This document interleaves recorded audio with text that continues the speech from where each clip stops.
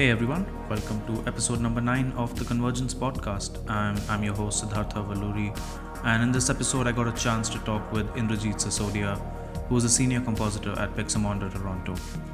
I came across his work for the first time when he had submitted his entry for the Neon Nights Get Bash 3D competition, and I was immediately blown away by his short film Neon Sins, which was completely made in Unreal Engine and new, and reached out to him to have him on the podcast so that I could learn more about his process and mindset while making it and share that with the audience. This is another really long episode, close to 3 hours long, and packed with a lot of knowledge and information. So I hope you all enjoy it, and let's get started.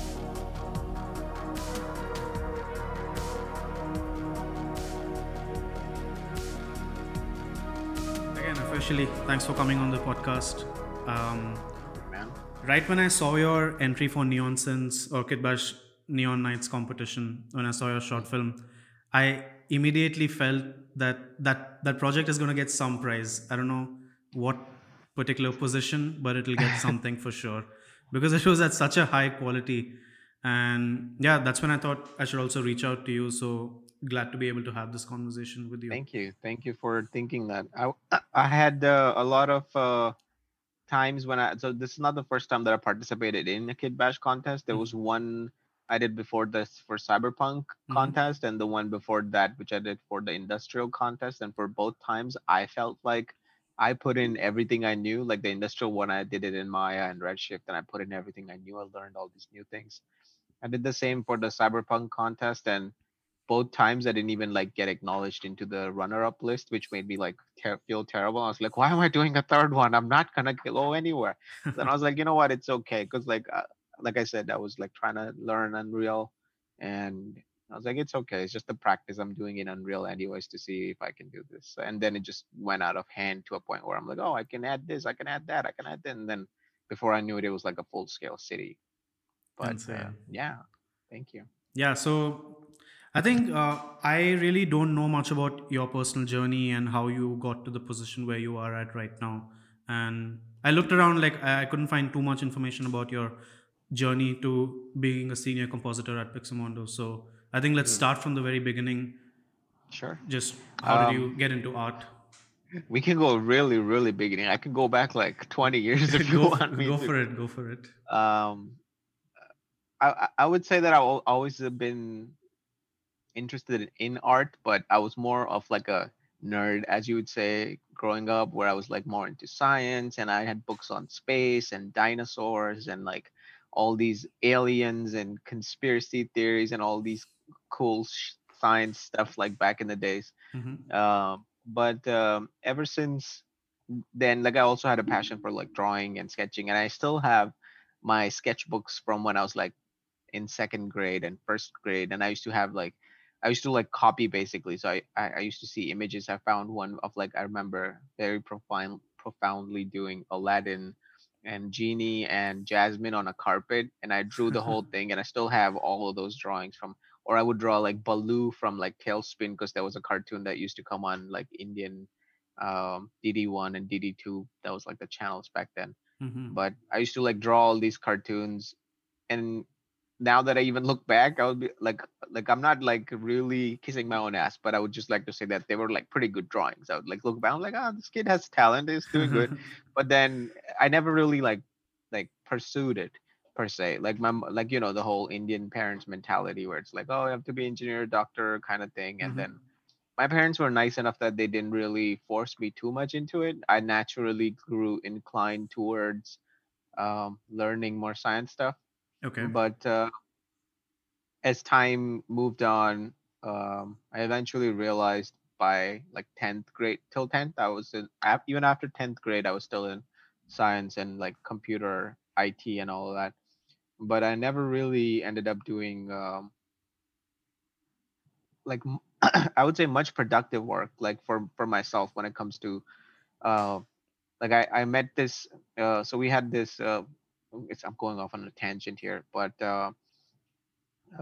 back in I want to say 2008, but I could be wrong. Like there was a solar eclipse in India where it was like a total or like partial solar eclipse, and there was a contest called the Helio Odyssey contest or something, Okay. and it was like a multiple choice online thing, and whoever wins gets to go to this event that was happening in Delhi, where a lot of like prominent people were gonna come, and Sunita Williams was gonna come, who's like the Oh, Indian astronaut yeah, who was of in course. NASA.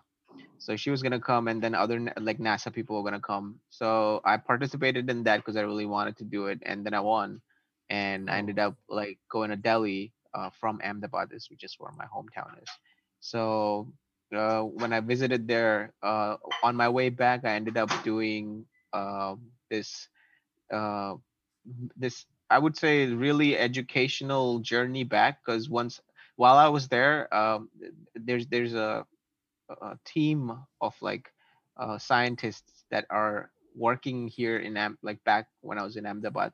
It's called the Physical Research Laboratory, and they're like the scientists. Like I think they're kind of affiliated to ISRO. I'm not really sure, but like they're basically like science people, like actual scientists. And they were gonna go. They're in Ahmedabad, and so they went to this too. And so on the way back, I happened to be in the same train as these people. So as I would like walk, like I have this thing whenever I'm in Indian trains, I like put all my stuff, and then I like start exploring the train, where I like okay. walk all the whole length of the train. And I ended up in the, I think the first class or whatever, where you're not supposed to go, but the door was open. So I was like, yeah, whatever. So I walked in, and I saw like you have your personal cabins, right? Like you have like a lot your own section with your own door and everything. So I just peeked in, and I saw that one of the scientists, uh, a guy who was just sitting in there, and it's like got his white beard and glasses and everything. And then I told him, it was like, oh, it's you. And then he recognized me because uh, when I told my name, it's like Indrajit is not as common of a name. And then the reason he recognized me is because while we were in the whole event, Mm-hmm. where in Delhi, I asked a lot of questions in person to him, where I'd be like, oh, so tell me about this and that. And I basically was the annoying kid who asked too many questions, and that's why you remember him. Okay. So the scientist was like, "Oh yeah, oh yeah, I remember. Come on in, have a seat." So I sat. So it's like he was sitting in the front, like in front of me, and then I was sitting like opposite to him in the other berth. And while all And this was happening, how old were you at this point? I would say, so I finished my high school in 2009. So I would say like a Mm-hmm. couple years before I finished it. Okay. Um, I'm terrible with ages, but I can tell like by Mhm. ear. So if Cool, I'm cool. That's born in fine. 90, I would say um, 20, 19, 20 something. I don't know, somewhere Okay. around that age. But so I sat down this, and then the other groups of like all the other old fellas who were with him, they all came, and they all like, because they were like coming to they're still like settling in, so like they started coming in, and they all sat. So I was basically sitting in a room full of like these, like the combined brain IQ of like 1,000 or something. And they're all like, oh, so how's it going? Because they're interested, it's a kid, and they're, because like they know each other, they're probably like they want to have a good conversation. So we talked and talked for like a very long time. And while I was talking, one of them said something that really stuck with me. Is one of the famous quotes, I think, which goes like, "It's good to be, you should better be a good gardener than be a terrible engineer." And nothing against gardeners. I don't know who came up with the quote, but it's like a thing where it says like, if you want to take a profession that is not socially acceptable by like the society stereotypes of jobs, it's okay to take the job and be good at it, then be take that other job that the society deems as worthy and be terrible at it. And that's something that really stuck with me, because although I was in science and I was trying to get into the whole science and apply for science colleges, I personally also, at alongside of doing those science things in the later years of my school, I always attended like animation events, or I was like big into Pixar, and I used to do all these like I learned Flash 9, I believe, which is like before the whole creative suite came out and the Yeah. CS stuff, like the old school. So like a tutor used to come and teach me and this other girl that was a friend of mine. Like we both would learn Flash, and I did like little animations that I still have of like me animating like little aliens in Flash and stuff like that. But I used to do that as a side thing, and my mom always thought that I was in going to in like a science background. But So then this just whole just thing, to kind of dig a bit deeper into your choice or reasoning to go into science at that point, Was it purely because you were curious about these topics that you were mentioning, like space or air technology, and just Yeah, I would say out of I would curiosity rather than going into a particular side of profession? I would say it was basically that whenever somebody asked me what you'd want to do in science, I would always say I want to be like a researcher because I always wanted to like look at more things than like do actual applicable science. You know, like when you have applied sciences, you're actually doing real world jobs with science, which is something that I was not into. I was always like the kid who wanted to like look for new things or look for things that are on the cutting edge or something like that. But then while having this talk, like the quote wasn't the only thing. There was like more things where the scientist basically explained me the science scene in India back then and how you would have to like go through your bachelor's, master's, and then like to your PhD level in order to like basically do what you want to do. But even then, there are chances where you might end up like helping a tutor who's basically taking your PhD with the topics that you were doing instead of doing your own thing, So more which like I a was told. research assistant kind of a thing. Yeah, it was like basically you would end up doing that instead of uh, like the way I was told by them back then was that if you go abroad in a lot of colleges, you end up doing the same PhDs, but like the tutor is assisting you in like your topics that you're choosing, where you're like, oh, I want to do PhD in this, and then the tutor assists you. And that kind of put me off, where I was like, oh, even if I invest so much time and effort after like doing all these courses for so long that I still won't be able to pick and choose something.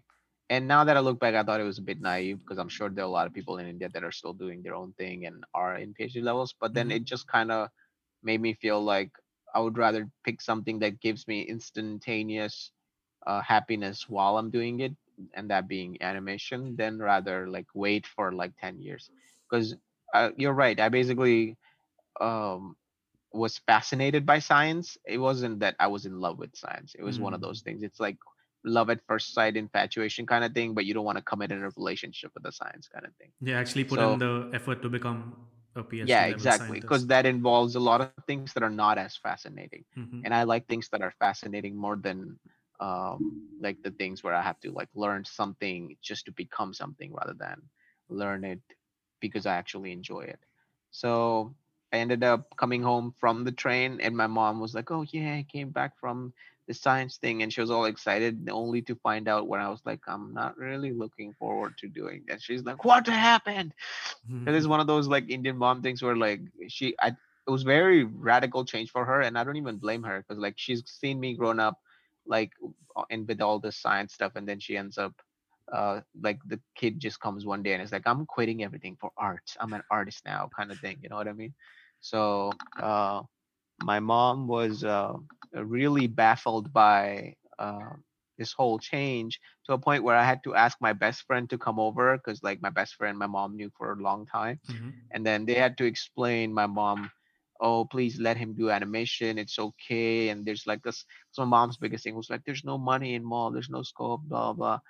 And this is such an Indian question. Every time I used to get asked, like growing up in animation, they would ask, what's the scope of the field? What's the scope of like and I never understood this question, but then eventually I realized an answer to it. Whenever somebody asked me, I'm like, whenever they say, what's the scope of this field of animation and VFX and everything, and I'm like, do you watch commercials? And they're like, yeah. I'm like, can you tell me one commercial that does not have animation or VFX? And they're like, yeah, I can tell you plenty. And then they would say something like, I don't know, like Vico Bajradanti or something very traditional. They're like, oh, it's possible to do it. I'm like, you realize the text fading on is still motion graphics, right? Hmm. Like it's not something that's anything that's not captured in camera is some sort of effect that you're adding in post. So we're living in a digital world already back in like the early 2000s. So it's only going to go higher from that. So that was also my go-to answer. But yeah, so my mom eventually agreed to it. And then she was like, okay, well, it's your choice. Remember, if things don't work out, you chose this. Because I actually like remember giving up the AI Triple E exam, which is this engineering entrance exam Yeah. for like all over India. And at that point, I had decided 100% that I was going to go into animation. So there was no backing out. And I remember sitting in there, and because I already paid for it, I was like, oh, well, I'll just go and give it anyways, because like the money's paid for. So I went in and had zero clue, or like I did whatever the best I could in terms of like answering or just like writing whatever answers I could do by just like guessing them or it's one of those things where it's like you solve and the answer is 30, but there's no option 30. The closest is like 45, and you're like, ah, I'll take 45. I probably messed up somewhere, but yeah, I ended up doing that exam, and still have the page. The back page of every question paper has space for rough work, is Mm-hmm. what they say, where you do your equations and your all that. I at that time I was really into Wally and like Pixar, so I drew like full size, like like you could say like, yeah, like full letter size page. I drew like Wally figure, like a little drawing of Wally. And as I was drawing it, the guy who, like the teacher, whoever's in the exam class, walking back and forth and like checking that students are not cheating or anything, like they saw me and they were just standing there watching me draw. And I was like, the rest of the students are like going crazy and sweating, and they have their calculators out, and they're like, oh, we must excel. And I'm just sitting here drawing Wally like a complete um, stupid kid who's He, like not gonna go he anywhere. might have thought you're like some sort of a genius who's already done with the No, paper. that's what I'm saying. It looks that way when I say it, but I'm sure from his point of view, it's like this kid is not going anywhere. Like, look at these other studious kids who are probably going places.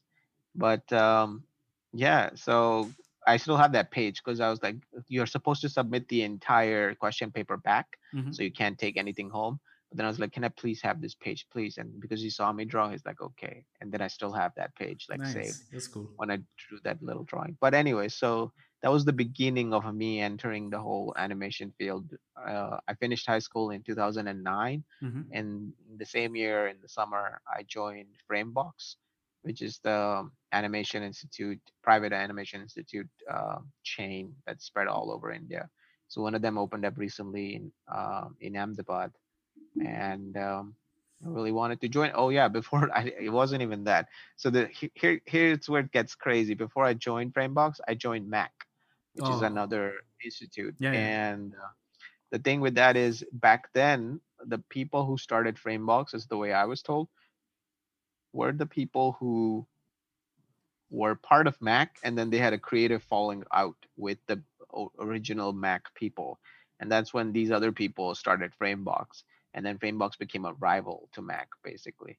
And then so I joined Mac because Mac was the only thing back then. I was like, oh, Mac and Arena, I believe Arena Yeah, Animation. arena animation. That's right. So I joined Mac, and I was like a month into it, and it was terrible. It was like on CG Road, and it was like the teacher would be so boring, and kids are actually sleeping, like not even fake sleeping, like actually sleeping in the class, and the teacher's like doesn't even care. And I was sitting there, and so I did a month of Photoshop there, and then I was like, "What am this is so stupid? What am I doing here?" And that's when Framebox had recently opened up, and they put an event together in Ahmedabad, where it was like, "Oh, come learn about this, blah blah blah. Famous people are gonna be here." So me and this animation friend of mine that I told you that who learned Flash with me. Mm-hmm. So me and her, we both were like, okay, let's go to this event. And in the event, I ended up meeting one of the HR people from Framebox, who ended up becoming a really good friend of mine. But uh, so that's how. And she was like, "Oh, why don't you come join Framebox? We recently opened up." And at that time, I didn't tell her that I was from Mac because I thought it was like rival, so I shouldn't Oh, really say right. it. Yeah, I yeah. was like, okay. And then so for the longest time, uh, I ended up being in this dilemma because I didn't tell home at home that I wanted to switch, because I went to see the frame box basically. Like I went to see the place and I liked it, and it was way better than Mac because it had just opened up, right? So Mm-hmm. they're like putting in all the efforts in order to like lure the students and make it all pretty and like have the best teachers and all. So when I joined, even when I like went to visit her and like the institute, I lied to her and I was like, oh yeah, I just finished my schooling. I haven't like, and she's like, okay, cool, then you can join. But then I couldn't tell her that I was like in Mac. Then eventually Mm. later I told her, and she's like, it's okay, don't worry, you can still come. And then but yeah, shout out to TJ for getting me into Framebox. I basically believe if it wasn't for her pulling me into Framebox, I would have been in like a very different spot in life. So I would like to credit her whenever it comes to for like meeting me that day in that event and pulling me into a trajectory that I feel like got me to the place that I am. But so yeah, so I find that fascinating. Like some moments can truly change the direction of your career or life in a pretty dramatic manner, and it's yeah, only down the yeah, line you realize the impact of that moment. Yeah, it's like in the moment I was like, oh, it's okay. I would have done like animation through Mac stuff, but then I realized that it's just the people around you makes it different. Mm-hmm. Like if like the crowd and the energy that I had in Framebox in the beginning couple of years was like very contagious. So yeah, if TJ wouldn't have like asked me that day, I would have probably be in the spot. I would have been somewhere different. I'm Mm-hmm. sure I would have like done something with my life, but it would have been completely different. So that's how I joined animation. So at that time, I was very much into animation and Pixar, and had zero idea of VFX because I've never done VFX. I only like, watch movies, and you watch all these Hollywood movies, which is another thing. Which is like a big, oh my god, it's like so. Again, I'm going off on a very different tangent here, and you can stop That's me okay. if you That's okay. feel like. But growing up, I always felt like I would never. So I remember going to watching like so every time there was like Hollywood movies. So this is my story about how I got into the whole Hollywood movie influence. That in the beginning, whenever we used to watch, we'd watch like dubbed movies. So like all the Hollywood movies would be dubbed in Hindi. Mm-hmm. So I was like, oh, it's cool, and I would watch all these like movies like Armageddon and like the old school stuff like from like back in the 90s and the classics, Die Hard and all that. But they would all be in Hindi. And so I remember one time I went to the theater with my sister. So my sister's elder than me, so it's just me and her, the siblings. So she was going to watch Pirates of the Caribbean, I believe. I'm not sure which one. I think it was the first one. But and I was like, oh, can I tag along? She's like, yeah, okay. And then that movie was in English, Mm. and I watched the whole movie, and that was basically my first. I think yeah, I think that was my first experience at watching a movie in a theater in English, where I watched the whole thing and I had zero clue what they said, and my mind was like just like blown by the fact that I knew English because like we were taught in school, so I knew English and everything about English and grammar and all of that, but I still didn't understand them. I just still didn't understand anything. And just to be fair, I still don't understand Johnny Depp and the way he talks, but that's another story. Like I didn't understand, and I was like, this really affected me personally, where I was like really scared by the fact that I would grow up never understanding these people from the West, basically. That's And fascinating. so Okay. I had this basically this fear. So I came home and I told my mom, and she wasn't paying attention. She was doing some work or something. So I was like, Mom, I'm really scared. I don't know what to do. I'm scared of this thing, blah, blah. And then she wasn't paying attention. She was like, oh, you should just do more of it. If whatever you're scared of, then you do more of it and you get over the fear. And essentially, she wasn't realizing that she was telling me to watch more movies. So I was like, oh, okay, I guess I'll Good watch advice more. for And a up and coming I'll animator. yeah, so I was like, oh, okay, I'll watch more movies. And so I ended up watching a lot of the movies where like I would go to the theater, sit and not get a single thing. Like it would just like and when I say not get a single thing, of course I understand the plot because like you can watch the visuals and get an idea of what's happening in the movie. What I mean is like little jokes and like the way they talk, I wouldn't get it Hmm. because like we don't talk that way back in India. And eventually I watched so many movies, but like yeah, she was right. Where I watched so many that the brain starts adapting and understanding over time, and that was my influence into VFX, where I watched all these movies and like the old school stuff where I used to be amazed by it.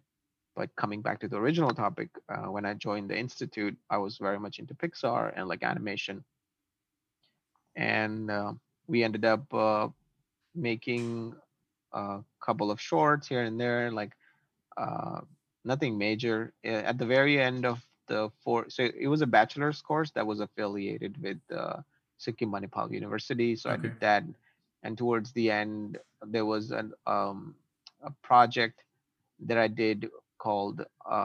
So I was the team lead, and I did like some of the help around the project. The project was called Untamed, and it's supposed to be this concept of like in the future there's race cars, but then there's like races that are held by these mafia gangs where they have a little robot, like a little droid that's like basically like you can imagine a Harry Potter, the golden, what is it called, golden, The Finch, the Golden Finch. yeah, the thing with the wings that Yeah. flies, the little ball. Oh, the So snitch. Sorry, the Golden Snitch. yeah, so that one, so the concept was like taking that but making it very techy looking and like has a little propelling booster in the back and stuff like that, and so the Okay. cars are supposed to chase this, And then if the cars don't chase it within a certain time, the bot then like turns around and starts chasing the car, and then it starts basically just like blowing up the cars, and then whoever survives at the end of the race gets to keep all this fuel, which is called the blue matter fuel, which basically fuels like these cars, and it's like the next thing in the future and whatnot. And it's like a very stupid concept now that I look back at it. But back then we were like, okay, let's enter the cinematic category. So Framebox had these awards called the Frame Flix Awards, which is like the national Framebox Awards, which like all the institutes across India come together and they all Mm-hmm. submit their entries, and then like if you win, then you win. And it's all Uh, student level at this point, right? yeah, Okay. all the student work, but Okay. it's in different categories like live action and cinematics and Hmm. 3D modeling and stuff like that. That's actually a pretty So good thing. I mean, to get people focused about a yeah, particular thing. Yeah. and it's a good thing in terms of like having kids not only do things by themselves but to have a group effort of some Mm-hmm. sort, because if we're going to make a cinematic at that point we wouldn't have done it like solo. So it was like a team of a couple of people, me and some friends who are still very close to me, because we did this project together. And so yeah, it was a lot of effort put into it. There was like a lot of like cars, like beautiful animation done and all that, but the end result and like the rendering looked just terrible. And there's links to it, and you probably can't find it on YouTube. But if you do, it's like I don't know. I think I have it on my YouTube channel, Just but send me a link privately later. no, it's on my YouTube channel. It's like Oh. publicly published. You could just Oh, look for okay. the older videos. Like my older videos are terrible. Just so anybody who looks for it, just please don't. I'm surprised there's no hate comment on it. But anyway, so the if you watch it, it's basically a Maya play blast. And Mm-hmm. like there's like no beautiful lighting. It's supposed to take place at night, which makes it harder. Uh, but then that's what we had decided, and there was this whole story, and I wrote this whole um, crazy thing. So like if you go to my YouTube channel and you look for Untamed, what you see is basically 10% of what the final concept was. And one of my friends has his YouTube channel, but he's just like a personal YouTube channel. And he has uploaded the whole play blast that we rendered from Maya that was supposed to be the final movie. You know how you render a play blast from Maya, then you put it in Premiere, edit the Mm-hmm. whole movie. Then if you know it's all good, then you decide, and that's what you render the final thing, knowing exactly how your final timeline looks like. So he has that uploaded, with like the actual car animations, and there was supposed to be like all these crazy beautiful car flips and explosions and all that we like ended up scratching out because we couldn't get them rendered. And what you do see in the cinematic in that is a little um it's really funny the way I describe it, but it's basically a little imagine like a factory kind of setting, and there's like a paper with like a BMW drawn on it, like on a side view. So you just draw a BMW on a paper, right? And the Mm-hmm. paper is like on these rails, and the paper is going through these little modules, kind of like industrial modules. So the moment the paper comes out, it's basically a gray shaded BMW. Then it goes to the next module, and now the BMW has colors and textures on it. Okay. Then it goes to the next module, and then there's like BMW has lights on it, and the next module, and now the wheels are spinning and it's animating. And what this is supposed to be originally was the credits for the whole short, where we were going to show everybody's names saying, oh, whoever did the pre-production sketching work, your names show up here. And the Oh. car goes through like the gray shaded one, so all the modelers, your names go through here. Then when it gets textures, all the texturing people. Then when it starts moving and animating, that's when the animators. When the lights come on is when the lighting artists, so on and so forth. So I had done this by myself while I was hoping the team was doing the actual thing, and I rendered the whole sequence from like the beginning till the end, and I realized that we didn't have the actual short rendered. And then I was like, oh man, it's terrible. And what you end up seeing is just this typography stuff in After Effects that we did, where it's like two people talking, and I'm trying to do the. I had watched No Country for Old Men at that time, Okay. and I remember watching Javier Bardem and the voice he has, where it's like it's very gruff and the way he talks, kind of it's like very raspy sounding voice. So I tried to do like this fake voice with that kind of voice in my mind and did some voice toning to it to make it sound like that, but it's basically two people talking, and all this is just filler bullshit. Like it's basically none of this is actually supposed to be the short. We don't have anything rendered and whatever. So we basically had like 5 to 10 shots rendered out of like say 30 or 40, and we were basically now trying to submit this for the contest for however way we could by like butchering the script and like whatever concept we had of showing blue matter is now basically two people talking about blue matter but in text form, because we Okay. can't even get people, we can't even like shoot live action or anything. It's supposed to go in like game cinematics category, so we can't even put like two people talking about it. So we just did like little typography with like glitching After Effects thing. And anyway, so like they talk and then you see this whole sequence of the credits that were supposed to be credits that end up being the actual short. And then eventually you see parts of the short, but then when you do see them, they look like they're 10 years older. Like, it's like they look like animation renders from 2001 or something, or like Toy Story time or something. There's like terrible, just terrible. Anyways, but the animation was really good, and I still have the Maya files, which is why the team that put it together now Mm-hmm. everybody's like one of my friends is a proper FX artist and worked at MPC and like all these places. And like all of us are like properly done. So we always like talk about it every time we get together. We're like, we need to make that project and we need to make it like look like a, because the goal we had in mind while we were doing it was the Need for Speed cinematics, Mm-hmm. like the whole Need for Speed, Hot Pursuit, and all these cinematics that used to come out, these beautiful looking photoreal renderings. That's what it's supposed to be. But then, oh well. So yeah, so we did that. We submitted this absolutely like steaming pile of garbage for this contest that I was personally not happy with, and everybody on the team was like, "Oh, it's okay, we did something." And they're like, and the final like the reveal and the whole event of Frame Flicks was supposed to happen in Goa, and all these people are like, "Oh, we got to get to Goa because we submitted a movie, right?" And they were That's like in that's this the main part.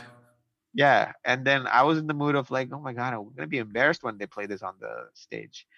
And then we all are sitting and there's like this big villa like resort like thing with the big projector screen next to the swimming pool, and the tables are arranged and everybody's like eating fancy food and drinks, and we're just sitting there. And then they're like, okay, the nominees are, and I'm just like, I'm expecting like, so here's the thing, like back when we were in Framebox Ahmedabad, we knew that certain Frameboxes had their ace people. It's like Mm-hmm. Framebox Delhi had some ace people, or like I don't know, like Framebox Mumbai, or Frame like with the big city, like some of them they had like these people who would put out this really good looking stuff. Mm-hmm. So we were like, oh, we're against these people. We're never gonna like get anything. And they're like, okay, so nominees are, and they like nominate a couple of people from those institutes. And then they're like, oh, and Untamed from Framebox Ahmedabad. And I'm like, how the fuck did we even make it in here? Like, we don't even deserve it. And then everybody's like, yeah, we got nominated. And it gets worse. It gets better for them. It gets worse for me. They're like, and the winner of the Game Cinematics national category is Untamed and Framebox Ahmedabad. And everybody's like, well, yeah. And the Ahmedabad crew was like all yelling and happy. And I was like, yeah, happy, fake smiling and fake pretending. And I'm like, I'm genuinely like, you see some pictures from me on the stage. I was happy for the effort the team put together that we got like recognized, but I was basically not happy with it. I was like, this does not represent me. This does not represent the quality of work that I would like to put out. And that's something that I feel like has stuck with me for the longest time, where I do not believe in putting out mediocre stuff. If your stuff looks mediocre to you, it's definitely going to look mediocre to 100 more people out there. Mm-hmm. So if you think that it's not up to the mark, submit something at least, like if you say your benchmark is 100%, at least submit something to like 80% of it. To me that's fine. If you like work hard and you can only get it to 80%, it's fine. But if you're submitting something that's like 30% of your final output and you still like proud of yourself over it for like having finished it, I feel like it's like you did something wrong. You know what I mean? There's like a limit to it. You should be proud of yourself if you're like 80% there and you tried so hard and you had all these sleepless nights. I had a question about this. Like, the scene in animation in India, especially in like institutes, it's not like that competitive, so to speak, compared to the really high standards that are set by better VFX schools. Yeah. So, how did you get to this mindset where you were able to really have this sharp, focused, professional outlook on it, that okay, we finished the project, but it's not to the standard that I would like it to be at. And I think it just even though you won, you were still that critical yeah, of yourself. I think it just comes from growing up with the mentality of never settling for less.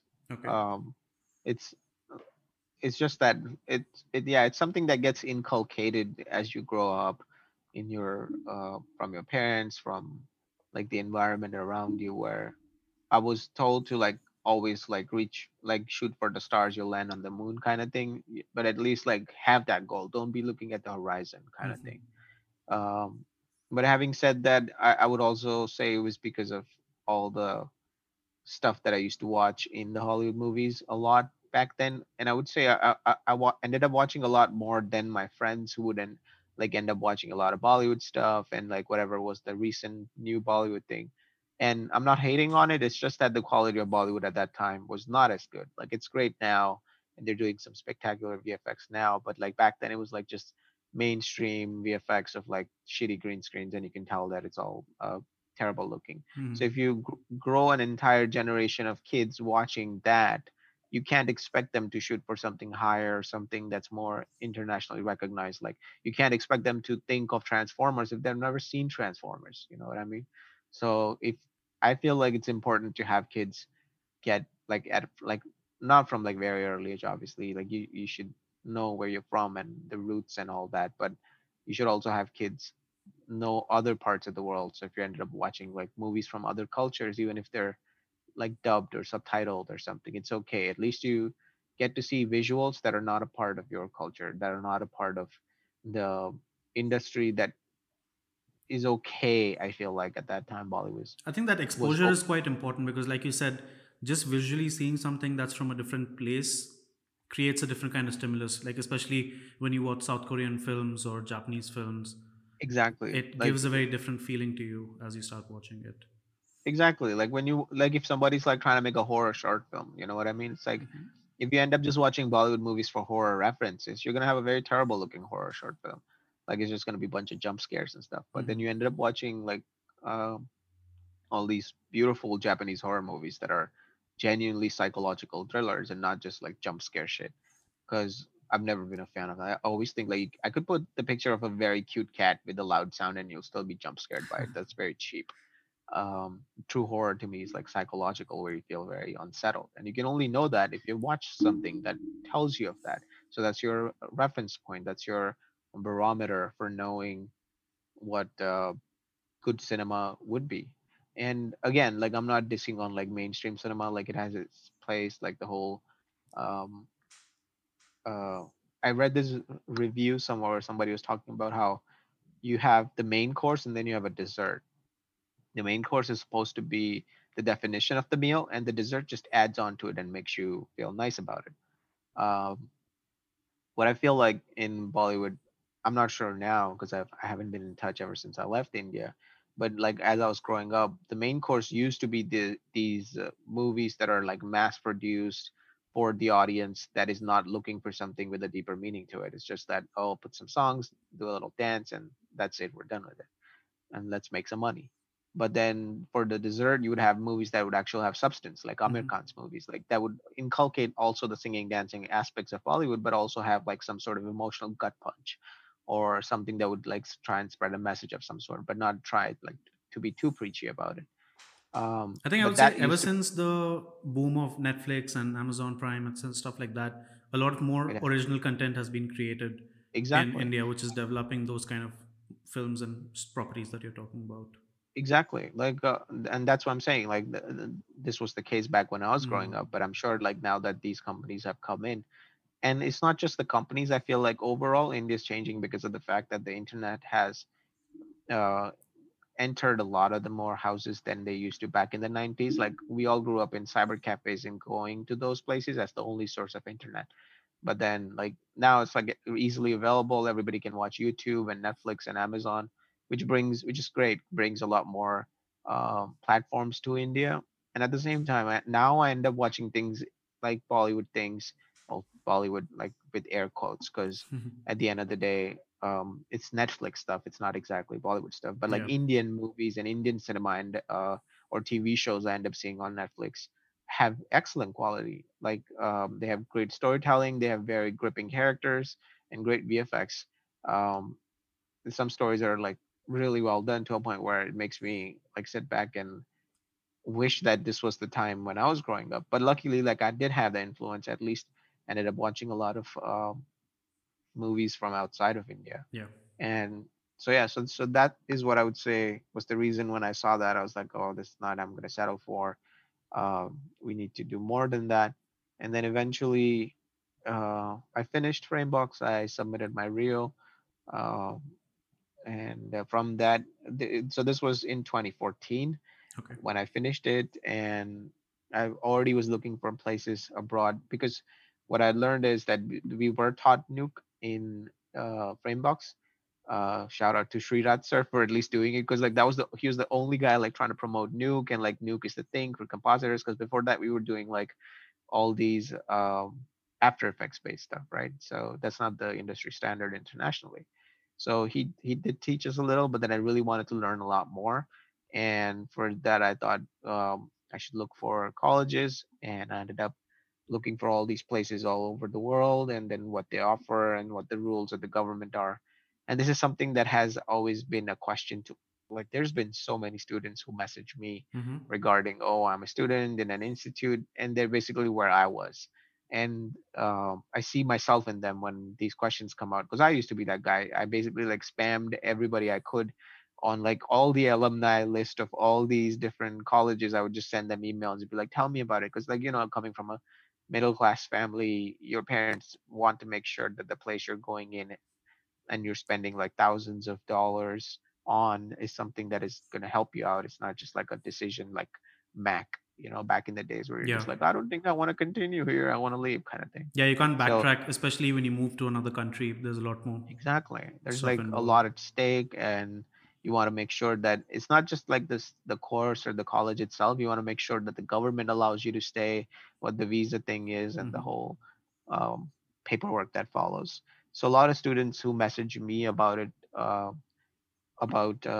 how I end up knowing about most of that stuff is just like research, looking up things online, and this is what I would say is the biggest thing that they should try if they're ever wanting to follow the same path is to send messages to all, like look up the alumni of all these courses. You can find them. All you have to be is just clever at Google. Like you search the name, like name of the college, add VFX afterwards, add alumni or something. Like even if you just search the name of the college and education or just add VFX, you would end up on like several people's LinkedIn's Yeah, where it that's would the be like, best way to oh, backtrack, definitely. yeah, exactly. That they would have put in Seneca as their education, and you would see that. And then you just send them a message saying, "I have questions. Can you help me out?" And not everybody would help you out because a lot of them, once they end up being industry professionals, don't really look back and help because they're like, "Yeah, whatever." It's just like, yeah, everybody asks me the same thing. But then the reason I do it is because I did that myself, and I see other people approaching me doing that, and I feel like it's a duty for me to do it so that when they end up in my spot, they would go helping out more people and you pay That's forward. yeah, that's actually a really good point. The kind of interactions that students might have early on with polite or not so polite professionals, so to speak, can really determine the way they end up treating their juniors down the line. Exactly. Yeah. And it's just one of those things where to them it means a lot. Like recently, one of the students approached me on Instagram, messaged me, and I was like helping him out. And to them, like he was like, "Oh my God, this is so amazing!" And his work was really good, and he's a student, so I followed him on Instagram, Okay. and he got this feeling. I was like, "Oh, that made my day so cool, amazing, thank you so much." And you know how Indian people have the habit of saying "sir," which is something that's not prevalent here, Yeah. but they'll be like, "Thank you, sir, thank you so much," and I'm like, "It's okay." I just like followed it, and I totally get that sentiment because I was in that spot myself where I send messages like a very long passage of email where I'd be like, I have questions about this, that, blah, blah, and like a bazillion things. And most people won't reply because it's such a big essay of questions. So like the ones that do, like one of the guys when I sent him a message, he replied back and he was in Toronto. And I ended up remembering his name because it made a profound effect on me that he had written this big answer back to me and not just like, oh, do this and that's it. And then when I came to Seneca, he ended up teaching one of the classes for effects. Small And world. I was like, oh, and then I was like, oh, it's you. Oh, and he had zero clue because it's one of those things where now if somebody was to approach me when I'm like teaching at Seneca, a lot of people would be like, oh, I messaged you again. And I'm like, hey, how's it going? And the guy, I don't remember them because like, there's so many students sending me messages about it. But then I'm glad that they have that effect because I see myself in them when I was like, oh, I remember you. You sent me this. And then, um, yeah, it definitely left an impact on me. And that's why I try to do that. But yeah, anybody who's trying to out there, like always looking for things. And the last thing you should do after sending these emails is to go to a consultancy near you, uh, and you end up basically asking the paperwork questions, the visa questions, because there's a lot of things like that that are not clear straight up. Like for example, when I was going to come to Canada, I had decided that Canada was a country. I just had to pick a college. I was looking at Vancouver. I was looking at Lost Boys because, like, as an artist, you look at the reels that these places like put out, right? Mm-hmm. You want to see what the recent students are working on. So Lost Boys, when I saw them, because they had a lot of industry affiliations and a lot of people knew them in Vancouver area. They had like the reels looked really professional and beautiful, and I wanted to join it. But later I realized that you can't. I mean, the status might have changed now. This is from like 5 years ago, but back then I couldn't because I realized it's a private institute, much like Frame Boxes. So what happens is because it's not government affiliated, it ends up like you can apply for work permit and you might get it, but there's a chance that you might not, and the government would send you back. Okay. So you basically came, spent like 20 grand dollars on like education, and then you go back home, and that's it, which is terrible for somebody who wants to start a life abroad. So for them, that's when I realized that you have to look for places that are government affiliated, and that's when I looked at Seneca, and at that time they didn't have a really good reel. Like the first time I looked at it back in 2013, their reel was like 5 years ago, and it all looked so old and dated, and I was like, ah, I think that's terrible, like who wants to go here? But then luckily when I was not able to get into Lost Boys because of this whole visa thing, and my consultancy stopped me from doing it, I was like, okay, I'll look at more options. So that's when I looked at Seneca again. But that's when I realized, and thank you, Joe, who's the program coordinator for the VFX course in Seneca, that he had opened his unofficial website of Seneca VFX. So not the official college website, but like his own thing where he's putting out all the information and all the recent reels. And on that website, I ended up seeing a lot of the recent works, and I ended up seeing a lot of the more amazing works, and that's when I was like, oh, this is pretty good. I'll apply for this. So I took my reel from Framebox that I had done. I submitted it to Seneca in 2014, and I got selected. And then all the whole packing thing and moving to another country, which is a bit overwhelming, but I was more excited towards it because like it was like this new world, and you get to like meet new people from all cultures. So I came to Canada on the 25th of December 2014, exactly on Christmas Day. Nice. And I basically landed here. It was like the middle of winter.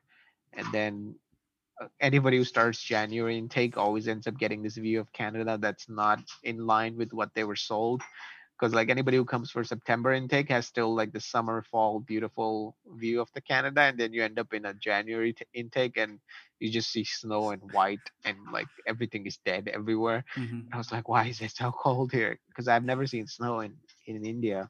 Never went to like a hill station or something. So first time I saw snow was when I came to Canada, and then the course started, meeting all these new friends from all these different cultures, learning out about them, being friends with them. And It's like a beautiful. how long was this course for? So the course was, I think the official teaching time is 8 months, but the Oh, okay. course gets classified as 1 year in the government's like pages. Okay. So as a result, the rule for Canada, again, all this information is from like 5 years ago. But if you work for 1 year, you get 1 year of work. If you study for 1 year, you get 1 year of work permit, and if you study for 2 years, you get 3 years of work permit. Mm-hmm. So that way, most people try and pick the 2 year course because that way you end up getting like a longer time to work, and you can apply for permanent residency and all that. But financially, my parents could only do 1 year. So what kids do usually is that they take 1 year course, and then like once that is over, they apply for a second 1 year course, like a different course. and then together they both form 2 years of like education and turns that into a 3 years of work permit. But I didn't have, like, my parents, like, we weren't financially able to do a second course. So Mm-hmm. what that make means is that once you finish your 1 year study, you will get 1 year of work. However, you will have to land work immediately as your work permit starts, because in order to apply for permanent residency, you need to have 1 year of Canadian working experience. Oh. So if you end up, say, getting a job 6 months down the line, your work perm, like, let you basically got converted into work permit, but then you started 6 months in, then you only have 6 months to work and that's it. So you can't really like finish that whole quota. So that's why there are other colleges now, like Centennial, which is also, from what I've heard, is a good college for VFX, is that they have a 2 year course. So students who can afford it can apply that. And with Mm-hmm. that, you get 3 years of work permit. So even if you don't get job in the first 6 years or 6 months or a year, you still have 2 more years to get work. And all you have to do is just one full year of work in order to be eligible to apply for permanent residency. Hmm. So Yeah, these so kind that of way, these things and information is quite important, especially early on when students need to make that big of a decision, which country to exactly, move in and how to plan their future ahead. exactly. Because a lot of countries are very strict with, like, even granting work permits. From what I've heard, again, could be changed now, but UK was very strict back then. Mm-hmm. For, like, if you study, then you have to leave if you're from certain countries or something like that, because they had a lot of issues with that. So places like that, you have to do your research. You have to go to a consultancy. They can talk to you. They can explain to you. You look at the visa successful records of the consultancy to see if they're a good consultancy. They're going to help you get your visa. And it's just a thing because it's a peace of mind. Eventually, you can do most of this paperwork yourself online on the Canadian websites. But it's just that you need some people to help you out in the beginning for the first time you apply for a study permit. Yeah, I think it's overwhelming at the very beginning when there's like so many things happening simultaneously. So definitely a good practice to at least get a word from these professionals as well who do that on a daily basis. Exactly. And these rules, that's why I keep mentioning that all the information is from 5 years ago, because the rules change Mm-hmm. drastically. Yeah. So I believe when I was looking for things in Vancouver, just for 1 year or 2 years, British Columbia had this pilot program for taking in, I think, people from even private institutes and granting them um, like guaranteed work permit or something. So, like, I could have applied for that and then gotten into Lost Boys and then actually gotten a job and, like, been in Vancouver. And again, that would have been a completely different lifestyle again. Yeah. But then the when I found out that that program ended exactly when I was applying for my visa is when I realized that I shouldn't be. So it's just like little rules like that change every now and then. So it's important to, like, get in touch with a consultancy. So from 2014 till now, you've been in Canada ever since? Yeah, so yeah, from 2015 January all the way till now, I've been in Canada. So I finished my study in August of 2015 is when I finished Seneca. And the good thing about Seneca was that the people that teach at Seneca also work so they, like, teach part time at Seneca, and then they also, like, work in studios part time. When I found out about this in the beginning, I was very skeptical about it because I was like, well, then you're not going to pay as much attention to the students if you're just coming some days to teach.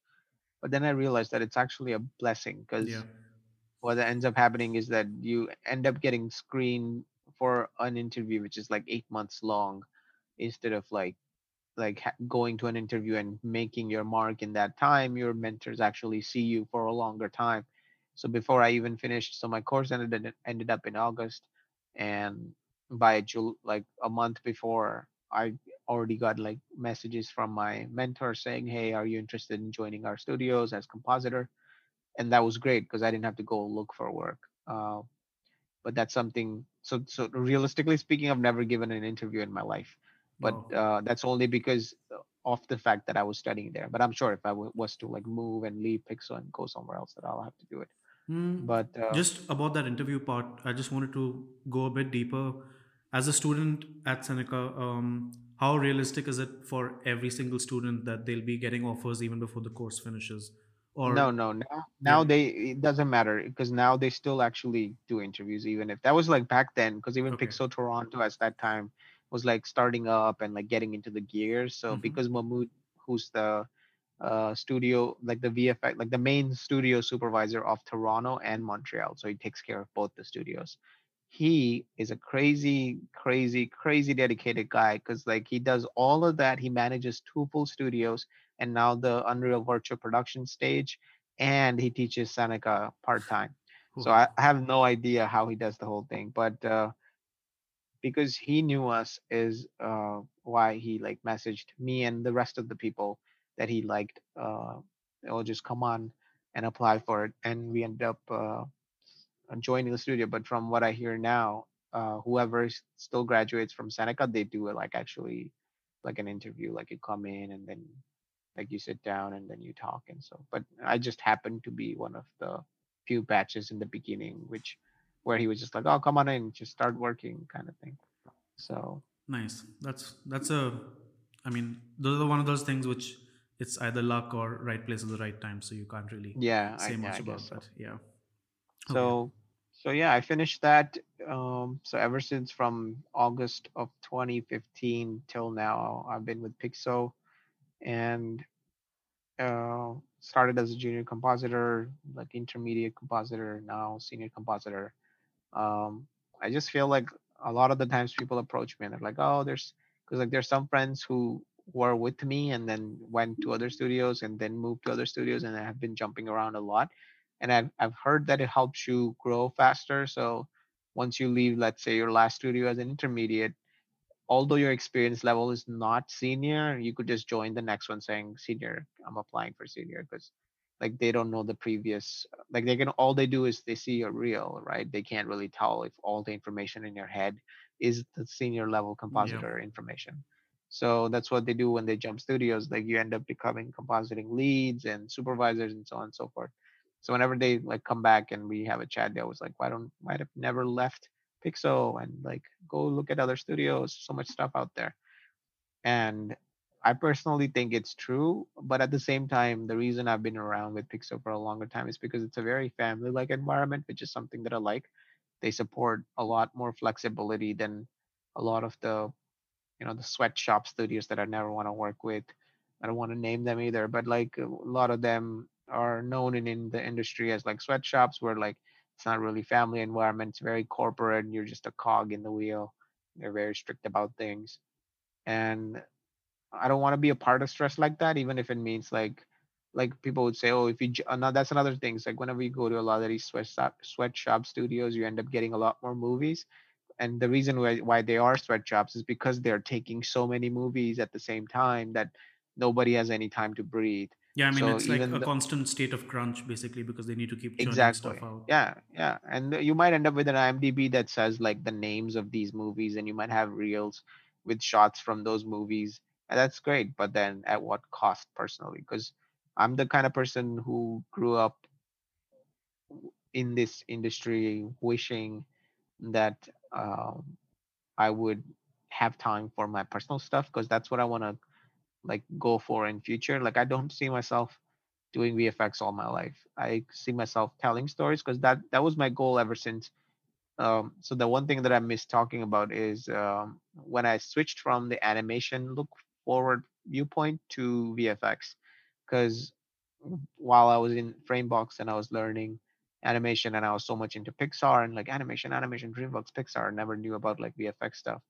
Then as I started getting introduced to VFX stuff, I had all these crazy stories in my head and these ideas of these cool looking shots of like these, oh, this big explosion and a spaceship and a dinosaur, and like you know how like you get carried away with like these hero shots in your head.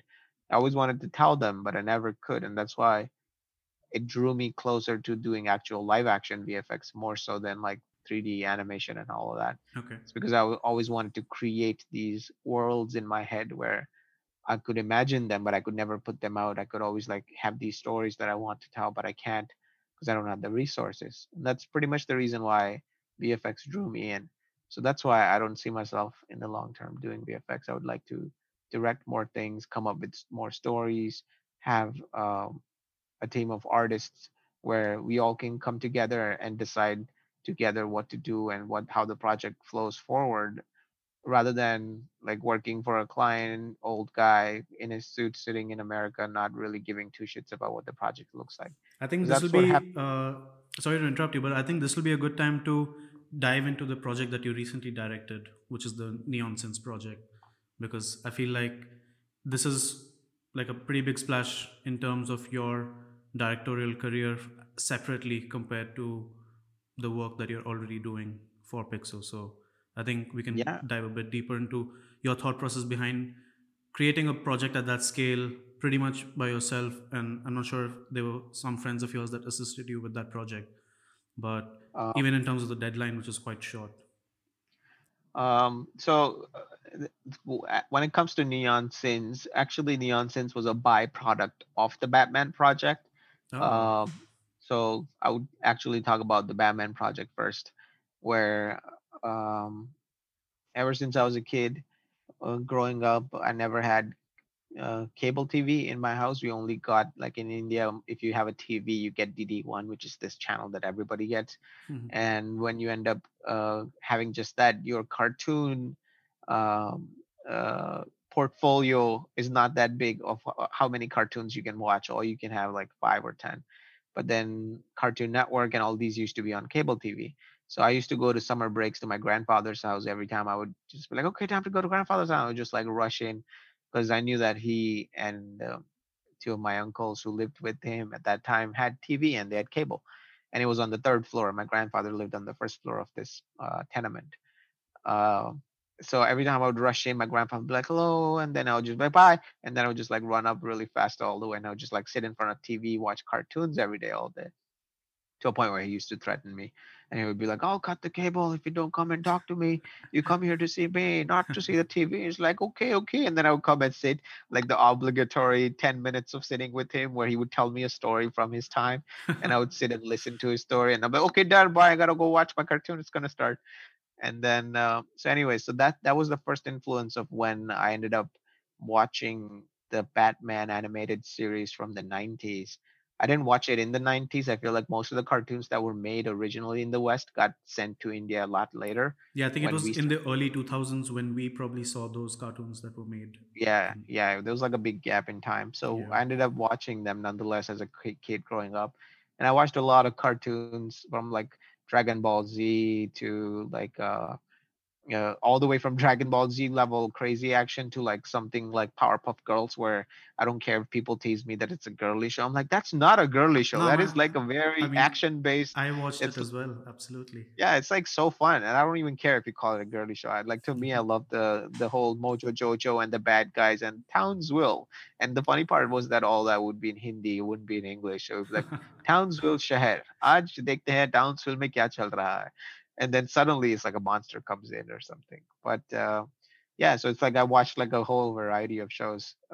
One of them that really struck a chord with me was the Batman animated series because I always was captured by how serious the cartoon was. Even as a child, um, it's not that like, oh, we are making, like, I as a child understood that the cartoon was not made for kids. And that's something that speaks volumes for a cartoon when a kid realizes that it's a serious themed thing. Because it involved a lot of emotional roller coasters. It wasn't just like action, action all the time. There was like a lot of brooding and talking and crime solving and all of that. So every time I would watch the intro for that, I used to get goosebumps when that theme used to play, and that theme has always stuck with me uh, ever since. Of like the that was basically inspired from the 1989 Batman with the Keaton that came out. Danny Elfman made the music for it. So that and then every time like that theme would roll into the end where it's like na, da, da, da, da, da, and then you have the lightning behind Batman. I used to get literal goosebumps. And then I used to be, and the best part was they never put like any title card, which was like something that they never said Batman because like you knew that's Batman. Like there was no like text for it. So I ended up watching a lot of that. So the goal, so it was always with me, and the goal was the Batman project has been a dream for a very long time. where I've thought of doing it ever since like probably like 2013 or 2014 onwards, when I was like good at VFX and I knew that I wanted to do it. But then I always thought that it would involve some sort of live action element where I would need like people and like actors, and then we could have like VFX blended into it. But I never was able to do it. And it was always something that kept getting put on the shelf personally, and I never did that because I thought it's the same mentality from what we talked about before. I knew that if I was to do it, if I was the 2013 me, or the even the 2015, 2016 when I was starting into VFX me, if I was to do it at that time, I would do a shitty job at it. Mm-hmm. I wouldn't, and I don't like mediocrity for that reason. That if I do something, I want it to be the best work that I've done forward. So now that I've reached, I'm sure like 10 years from now, I'm going to look back at this and be like, that was mediocre. But I personally, at this point, feel like I've reached a state where I can turn visuals into something that could believably look very Hollywood like, that it would have a high production value, Mm-hmm. even though it doesn't really have anything a high production value. Like, I could do that in a computer. I think that's But a fine balance. Like you rightly said, putting something out there too quickly ends up being too amateurish. But there's always constant progress and growth that's happening. But you need to at some point make a decision that okay, this is when I start taking those risks and creating some larger projects. Of course, from yeah, there on, you will only keep getting better from there. Yeah, exactly. You're right. And there's a lot of projects out there from like famous directors now that when they put them out, they looked very normal. And to them, they probably thought it was the best that they did at that time. And that's when it got noticed by other people. And that's how it is, that you can't really end up doing this game of postponing it forever, or the game of doing it too early all Yeah. the time. It needs to be somewhere in between where there's a right time for doing it. So now the Batman project. So no, rolling back a little bit backwards. Before the current idea of the Batman project, the previous idea was to recreate that intro in live action the same way it is, with the same theme that it carried. So it was supposed to be a very Art Deco looking piece where Mm-hmm. the thugs were actually going to wear fedoras and trench coats, and it was a so me and then a few filmmaker friends of mine, Abhishek and Rebecca and Ryan, we all so I helped them out so with their projects. So they wanted to do some VFX for their short, and I helped them out. And then ever since then, we became friends, and I ended up wanting to create this, and they always supported me in doing this. So that's why we did some tests uh, for for the Batman project that are like these unlisted videos that I have on YouTube, where we were doing live action tests of people on green screens and creating a very Sin City style thing. Because that's exactly how Sin City was made too. It was like basically shot 90% on green screen and then like heavily color corrected in post, and then turned into this noir looking, very harsh, contrasty Mm-hmm. piece. So that was the original goal. But and that's why I was building the first intro of the Batman. The first shot of the Batman intro is this opening shot of Gotham as the camera pans from the blimps. It starts panning down into the city, and you see this building in the middle of this frame, and then it fades into a close up of the building. Is when the thugs enter the screen and the bomb goes off. So I was trying to create the first scene for myself while my friends were trying to secure a place to shoot the green screen footage at, because like I have some friends who own studio spaces, and uh, we were trying to get that space when it's like during the free time, Okay. so we can like end up like shooting something in there. um, so while my friends were trying to get that place and the actors and all of that, I thought, oh, let's just make the opening intro because it's full CG, so it will at least have something to show to the actors or to anybody else that, oh, this is how the project is going to look like. So I ended up creating the whole um, opening shot in the Gotham City. I took Kit Bash 3D's Art Deco kit, Mm-hmm. and I started populating that in Unreal. So I first no, actually populated that in Maya Redshift because I hadn't learned Unreal at that time, like in 2019. So I was like slowly building the city by myself without like there even being a project. I was just like, oh, let me just build this city. But then I learned Unreal, and I was like, okay, I have to do everything again. So I like built all the buildings again and put them in a specific way, like texture. This was again before Kitbash announced that they were going to do files and stuff for Unreal. So all you had to do was like bring in an FBX and that's it. And then you have to manually assign the textures and like reconnect all the pieces together, and like that was a whole nother hassle. But luckily now they have an Unreal option directly where you could just download a Unreal file and all the buildings are in there Is that already. for Like, all the kits, including the older ones? so they have some. So Art Deco is a very old kit, Mm-hmm. but because they know it's a good world kit, that's why they have upgraded that to have the 4.0 status, is what they call it, Okay.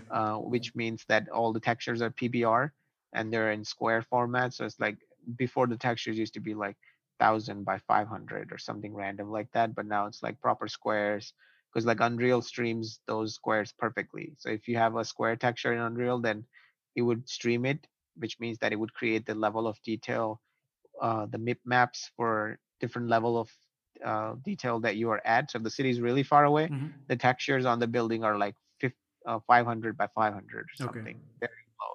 And then as you go really close, it quickly switches from that to like 8 4K or something, but it can only do that if the texture is a certain power of 2.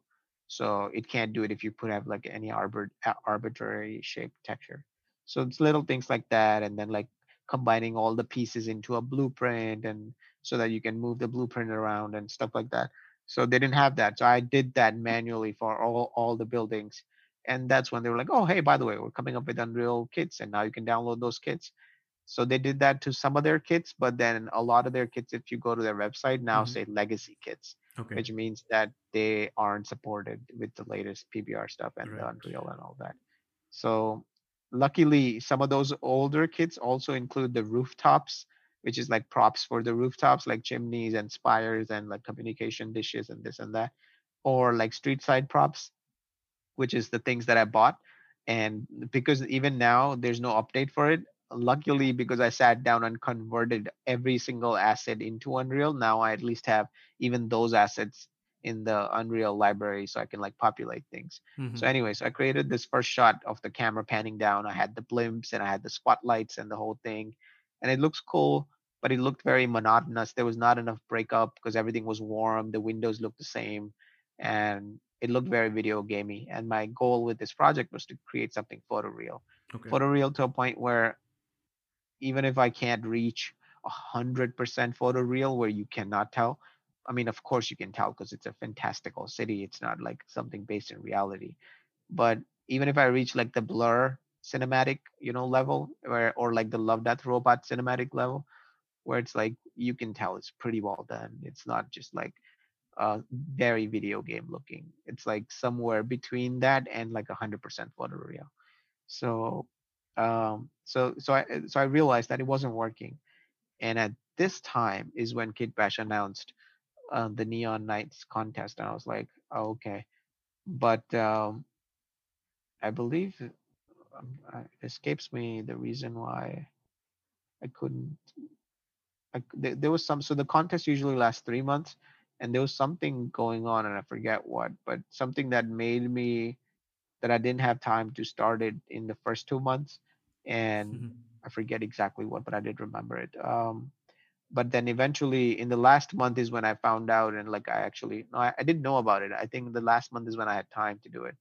Then I was like, shit, everybody's like posting all these entries, and it's always like I knew that I couldn't compete in the image category. Like I'm out of my league already. Like you guys are like people like you already exist in this category who are gonna like put out matte paintings and all these images that are gonna look like ILM level work, and I'm like, I'm not gonna compete in this level. It's not even there's no chance here. So I knew the one thing I could do is video because I've like being a compositor, I know that I can like put out 3D CG image sequences and then turn that into an actual good looking video. And that's exactly what I did for the Cyberpunk contest that Kid Bash had before this, Mm-hmm. where I created another short called Tears in the Rain, based on the dialogue from the end of the Blade Runner movie where Rutger talks about the tears in the rain, and all these moments would be lost. I love that line. It's a beautiful line where he's dying and he says that he has seen all these beautiful worlds and the grand space things, and all these moments will be lost in time like tears in the rain. Mm-hmm. And it really struck a chord with me. So I created a little short for Cyberpunk contest, and that was a video that I did. And that one actually took 3 months back when I was learning Maya and Redshift. So that video was done as a proof of concept for Redshift. That I was learning Redshift. I bought Redshift for Maya, and then I was like trying to get it to work and all of that. But so anyway, so coming back to the original topic is I knew that I could do video. I couldn't do image. So I was like, oh well, this is the time.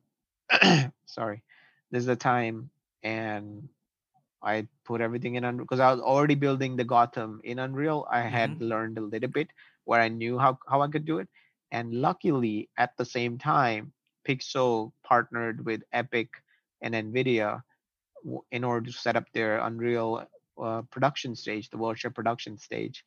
And as a result, they wanted to teach their employees who are interested in Unreal how to do Unreal. So Unreal came up with the fellowship, which I think even existed before. But Yeah. the fellowship program basically lets industry professionals learn Unreal, where for 1 month or 2 months, I think it's actually 2 months long, but it's 30 days of actual teaching Okay. spread over 2 months.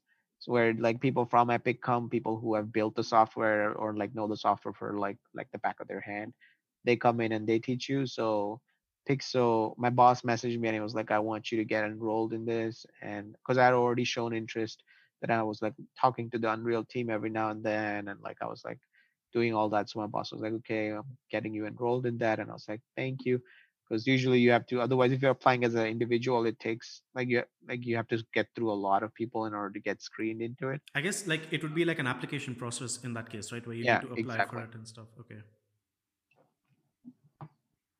Yeah. Yeah. So Again, being in the right places. And I think one thing I wanted to point out was that it's not just that you were in the right place, but again, you were showing that initiative to talk to the Unreal people and also exactly indicating to your boss that you have that interest, and then that interest that reciprocates back to you. manifests Yeah. exactly. Like I feel like it's important to broadcast your interest to the people that are around you. A lot of people might think, oh, you're just oversharing things, but I feel like if you broadcast enough, there's a chance somebody might listen, and opportunities like this would happen if they knew. Because I know another person who's a compositor like me Hmm. in Pixel, and he does great game stuff, but he didn't really like talk much about it, and he hasn't really um, broadcasted the fact. Like he told me that he has done it because me and him we talk and we're good friends, but he's not. His personality is not the type where he would like go on and like tell people about it directly. And as a result, when he saw that I was enrolled into it, he's like, "How did you get enrolled?" And I was like, "We just talk. That's how I do it." And I think he's now moving into the Unreal team as well. I'm not sure, but that's the idea that you need to let people know that you're interested in certain things and Although I tell feel, people. I think there's like a tag to it. Like it's not something that you're trying to gain some benefit or reap some sort of reward out of it. It genuinely just starts from you being interested in certain aspects of the industry or certain kind of work, and you're just purely sharing it for the sake that you enjoy doing it and you're wanting to Yeah, explore a lot more. And then when people yeah, start seeing that energy and that positivity, then they really want to kind of help you out and help you get better. yeah. It's like you should be passionate about it. You shouldn't really be.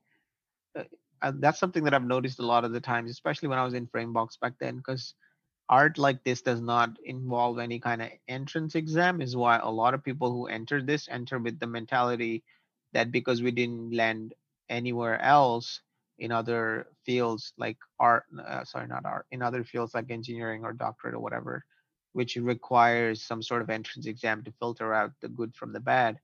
A lot of people enter art thinking, oh, it's okay, I'm just going to enter, I'm going to do good. But you can't, because it's just as competitive as those fields, where if you're not passionate about it, you're not going to make it. And that's what a lot of people ask me. It's like, how do you do this? How's it? Like there, it's like Kung Fu Panda, and spoiler for who hasn't seen it till now, you're too late and I'm going to spoil the ending. But Man, there is you no can't be secret. giving spoiler alerts for like Kung Fu Panda at this point. It's like there is no secret ingredient. You open up the dragon scroll and you think there's something magical written in there, but it's nothing. It's just a reflection of yourself. And that's why whenever people ask me questions like that, when they see works like this, that how do you do and how's, it's just because I'm driven to create visuals. Like it's something that has to be intrinsic or something that you develop over time. It can't be something that you force yourself into. You can't be like, okay, I'm gonna do visuals now. It's like doesn't work like that. You have to be like, to me, I'm fascinated by the idea that I do not need anybody for me to create an image that is in my head out on a computer. We live in a time when these technologies enable us to create the images in our minds out on a screen and broadcast it to the world. We should be glad that we don't have to be Leonardo da Vinci or like Michelangelo to like sculpt the things that we have to sculpt, you know? Like you could do it in ZBrush and press undo a billion times. It's not like him where he chipped the wrong angle and he's like, shit, the statue's done now. And like we live in times we should be grateful for things like that where we can create these things. And because technology like this exists, it just fascinates me and it inspires me that I can create all these worlds and have all these visuals that are fantastic in visual quality. So I think it's so yeah, also yeah, important to take advantage of the tools that we have at our disposal at this point, because if at this pace, like everyone's growing artistically at a much faster pace than they did, say, 10 or 20 years back, where the tools were still developing. And now that rate of growth is just getting faster and faster. So it's almost like the yeah. later you start putting in that effort, it'll just create like a exponential gap in the skill set that you require to really do very, very high quality work down the road.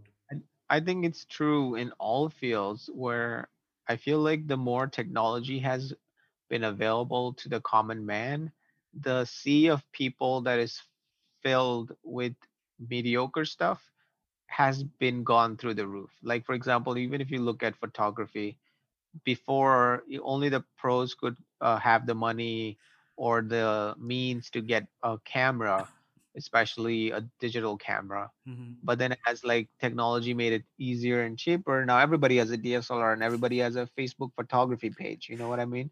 It's like a monkey with a DSLR is not a photographer. Is what they there was like an image of a monkey sitting with a DSLR, and the caption said he's not a photographer just because he has a camera. And And it's the actually trademark black and white photo to show the contrast and the monotony of the concept. yeah, and the my life, my rules kind of text with like one letter small, one letter big, and I'm like, oh, cringe. But yeah, it's an example like that where the same way like photography in 3D, everybody has access to Unreal and Blender and the entire Megascans library, which makes it crazier. Like even if you were completely someone who didn't know 3D and you couldn't make 3D for the life of you, you can still put a cliff from Megascans and put a sun at a sunset angle and you can still make it look pretty and then oversell your skills by saying artistic. And I'm like, you didn't, you basically dragged the Lego block and you put a light behind it. You didn't do anything. So, but at the same time, I'm actually happy that technology is doing this because although there's a sea of people that are like that, there's a whole sea of people who wouldn't have been able to learn or create these visuals that are in their minds had it not been for these tools, so yeah, you're right. It makes it harder. The field gets more competitive because now there's a lot more people that are trying to do the same thing, which is why you have to stand out even more. And it would only get tougher the easier it becomes. Yeah, it's like the Because barrier of entry keeps getting lower and lower because, like you said, exactly, the yes, Unreal and Megascans partnership, and of course, it's very easy to throw a cliff in there. But then the question becomes, why are you putting the cliff in a certain location, and what's the story exactly, behind it?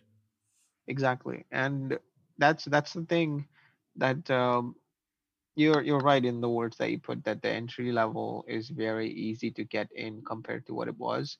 And as a result, I feel like uh yeah, you are like I said, spammed with a lot of entries that are just like there and nothing done with it, but then it helps a lot more people. So so yeah, coming back to the topic where I ended up applying at the same time for the fellowship. So the Epic people started teaching us, which was great. And another requirement, well, not really a requirement, but like I kept seeing this online where if you're part of the fellowship, you have to make a little short to show like what you did in the course that you learned over 2 months. So I Oh, was okay. like, oh, it's a great time where I can make this one project and knock two birds with one stone, where I end up doing the Unreal's short thing where I'm like, oh, this is what I learned in the thing. But at the same time, I'm also doing this the Neon Knights contest from Kid Bash. So that's how the idea started. And at this point, when the idea is in my head, I have 1 month left for the contest to get over. And I was like, okay, how do I do this? So I imported just like everybody, I imported the Neo City Unreal project, and I opened it up, opened a new scene, blank scene with the sun, and brought all the buildings in. It's like five of them, I think, five or six different types, and a couple of props. And I was like, okay, well, it's basically like a blank canvas with like the first brush stroke, and you're like, shit, we have an entire canvas to fill now. And it's this whole world of just the sun and a sky and five buildings, and you're like, okay, how do I make a city now? So I was like, let's, at that time, while I was doing that, we were learning the foliage tool in the Unreal classes, in the Epic classes, where they were teaching how to scatter grass and trees and stuff. And then I had the idea, which I'm sure a lot of people have, but luckily I'm glad I have the machine that can support it. Where I was like, what if I put the buildings as grass blades Hmm. and just spam buildings like grass everywhere? So I took that and adjusted some settings here and there, and I just spammed everything on one plane, like a one large plane.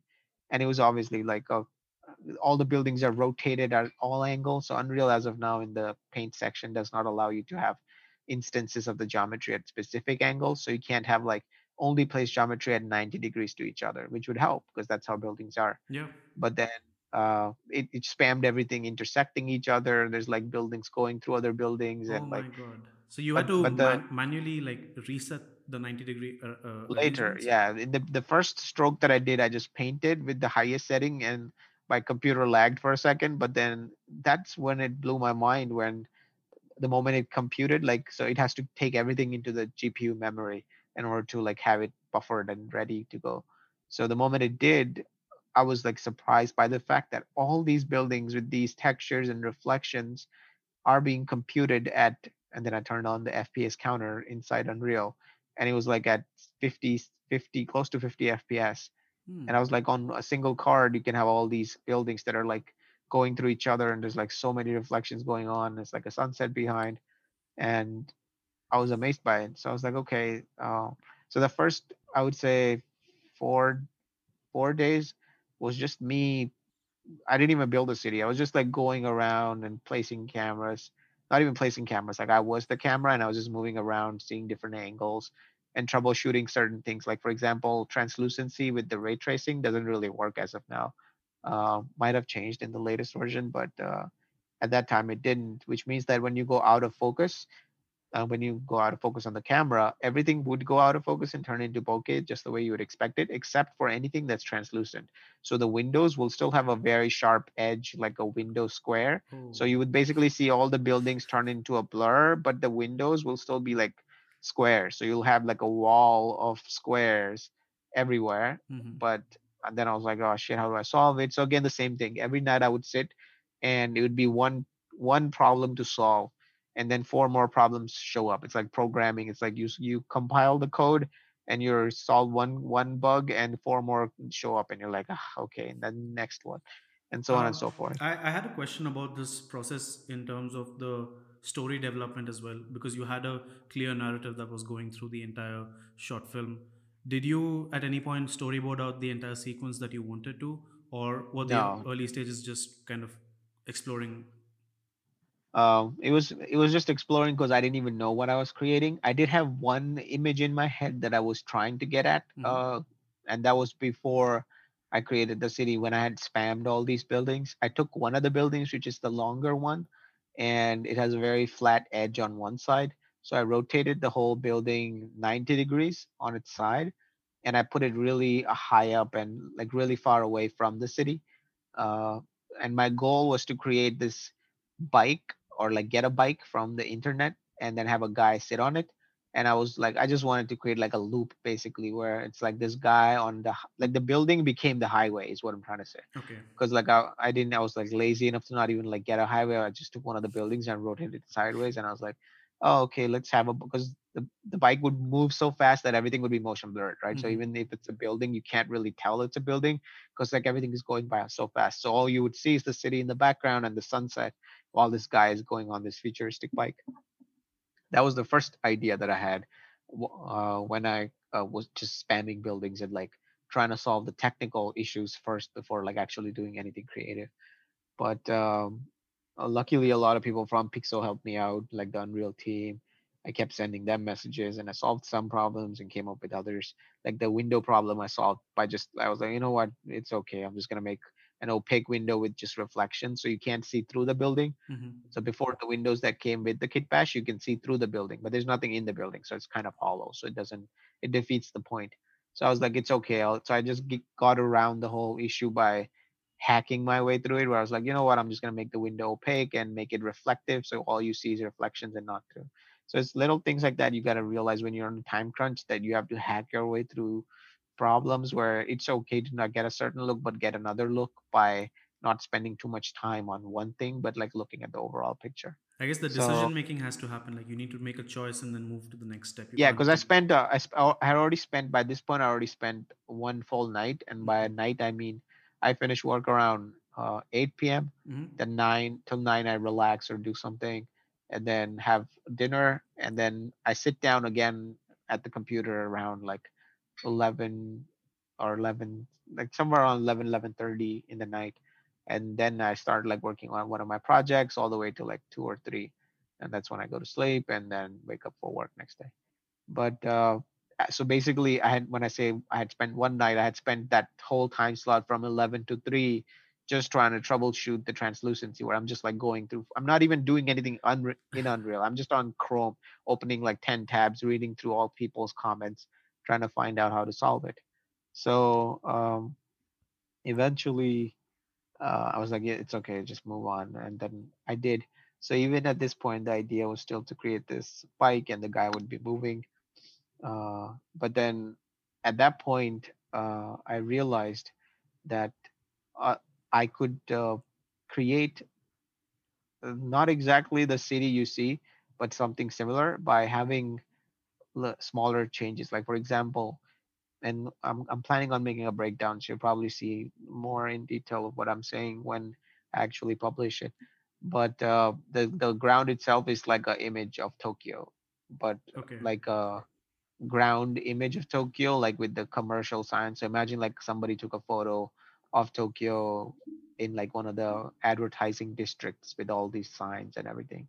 So I took that and like tiled it like to 10 times to a point where it's like very indistinguishable, and then just spam that as the ground. And at that point, I was like, what if I want to create a city? Like at that point, the first idea struck me because it was already at a sunset angle. I thought, what if I create, because the whole contest was neon nights, right? And I was like, shit, because the prompt on the Kid Bash thing said that it should be like the neon nights, and the nights were nights, nights. They kept saying nights. And I was like, if I put a sunset, they're just gonna be like, there's no nights because like the lights would be still off because like Mm-hmm. the sun is still out. But that's when I came up with the narrative, and I was like, what if I made a city which is like some sort on a some sort of an incline where the higher up buildings are still getting sunset views while the lower deeper parts of the city are basically turning into a night. And at that point, this is the problem that I have when I start getting a narrative. I start getting carried away with it to a point where I know I can't achieve something like that. And I was like, what if I have a guy with a voiceover where he's saying that look at the scum and the city and the like these people who are these followers of the night, like the sun hasn't even set and they've already started their sins of the night. And then the camera zooms in onto this one building that I was focusing on, where I was putting the most amount of detail that you see. I believe when the Neon Sins title shows up and the Mm-hmm. camera pans even further down, there's one square building that's not as tall, on which the Chinese medicine shop is. So I was like populating that rooftop, and the idea was to take one of the characters, actually more than one characters from the Paragon group of characters that Unreal has released.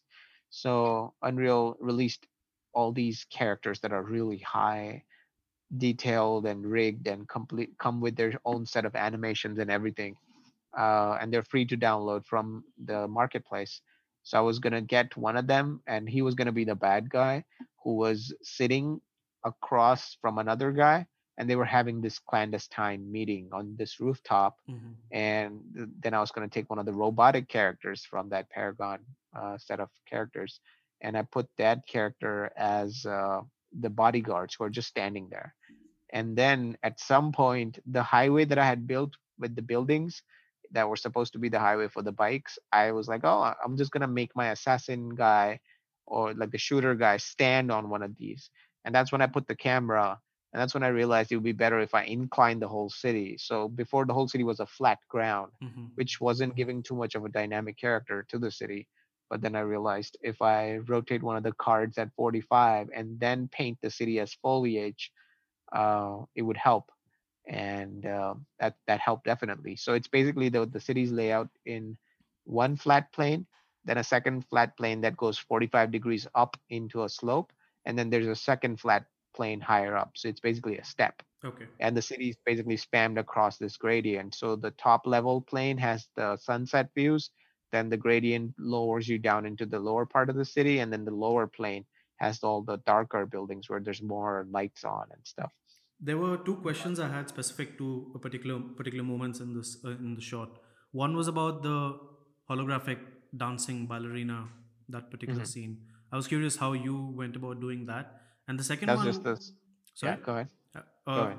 okay, I'll just finish the other part. And the other part was the top-down view where the camera was focusing on this road junction where there were like a whole bunch of police vehicles, if I remember correctly. Yeah, I was really yeah. curious about those two scenes. So all that came much, much later because even at this point, like I'm saying, I got carried away with the fact that I had to do this narrative of the crime boss and I wanted to Mhm. do a full CGI. So you were never ever going to get the views of the city that I showed. You were never ever going to get the road views that I showed. So this is to show how much can change in 1 month of time, Mhm. where I was like this. So while I'm planning all this boss stuff, so the idea was the guy on the top where I had put that horizontal building, which is like super high up from the city, looking down on the city. The assassin was gonna stand there with the gun, and he was gonna fire his. He's the one who's narrating. He's like, "Oh, look at the scum down here," and I'm just a guy who's like hired or whatever. It's supposed to be like some brooding, dramatic shit. But then he fires his sniper shot, and then one of the robots who is protecting the main mafia boss sees that, and he stops the bullet. Like he catches the bullet, sacrificing his robotic arm as it shatters. Mhm. So he catches the bullet to protect, and then he looks up at the building, and then everybody look up at the building, and then the guy looks down, and then it's like this tense moment of like basically the two of them like looking at each other, and then the assassin basically leaves because he's like his cover is blown and he couldn't do it. But that was the goal, where it was supposed to be this cool looking thing where like the bullet time where the cam bullet goes all the way from the gun to this guy, and you see the hand shatter into a million pieces, Mhm. and then the robot is still like looking up at him and all that. And then I was like, okay, we're not gonna do this in 1 month. That there's no way we're doing this. So I had to sacrifice all that because I was like, there's basically no way that I'm gonna be able to pull off a character because I didn't know how to do animation in Unreal. Mhm. We still didn't have those classes as of yet. I didn't know how to bring in all these rigs and stuff. And that's when I was like, okay, let's just do a city flyby and not do any characters. And at that point, I was like, now we're gonna have to do more parts of the city. So that's when I started thinking of actually, because before this, as I'm talking, imagine the whole city that you saw, but without any billboards or anything, because the focus was that rooftop Mm. and the building where the assassin was standing on the high up. So there was so you didn't get any like details or the advertisements or the ground or any of it. But now that I had scrapped that part of work, I was like, okay, I have to work on the actual ground because, like I said, the ground as of now was just this image of like the street side Tokyo that I had tiled like a million times to make it like so like greeble looking, where it's like you can't tell what it is, but it's just something, but it's tiled a million times so you can tell. If I was to do that exact top down shot with the cars and all of that, you could tell that it's like a tile texture because like Mm. you're looking exactly at it. Okay. So I was like, I can't show this ground and I can't make roadways. This is something that I was going to emphasize on when I released the tutorial. That is important, is to have the idea in your head to not reinvent the wheel. And I can't stress this enough to a lot of the artists. You don't have to reinvent the wheel when things already exist for you. If your goal is to create a new wheel, that's different. But if your goal is to get from place A to B, take the wheel that's there and get from A to B, because that your focus is not the wheel. Your focus is to get to your destination. But some people, their goal is to create a new wheel, in which case it's fine. But the way I say it is because I actually plan just like everybody else, and a lot of people who are still thinking very highly of my short, thinking I made all that traffic look so beautiful. I initially thought, oh, let me put in the highways because I had the highways kit from Kitbash, Kitbash. Yeah. and then I was like, I don't know how to do crowd. I don't know how to because the cars will have to be done through some sort of crowd mechanism where you can like make them travel on these roads. I didn't know how to do splines. I don't know how to make an object travel on a path or any of it. But I do know that the deadline is coming in 15 days. So we're doing this or we're just like wasting time learning things that are not really going to help me finish this effort that I'm starting with. So at that point, I was like, what if I decide to put the footage of the road? But in order to do that, I will have to find something that exactly matches it. So I went on to Pexels. That's the website that I go to get like most of the footage that I want because it has beautiful high quality artistic footages of all kinds. And luckily, this guy Tom Fisk that I credited in my description for the short had this footage of the top-down view with his drone from one of the cities, where it's Mm. like a junction of cars just passing, stopping, and then flyovers and stuff like that. But the issue was that most of those shots were drifting, meaning the drone, obviously, even though it's hovering in one spot, or in other cases, the drone was actually intentionally moving from spot one to spot second. Because it's so high up, you don't see a lot of changes in the people or the road or the cars, but you do see the changes in the buildings that are in the scene, right? Because the Right. buildings are so close to the drone, you can see a parallax happening. So I was like, okay, how do I utilize this? Because I know compositing, so I come from that background. So I started thinking in terms of live action footage.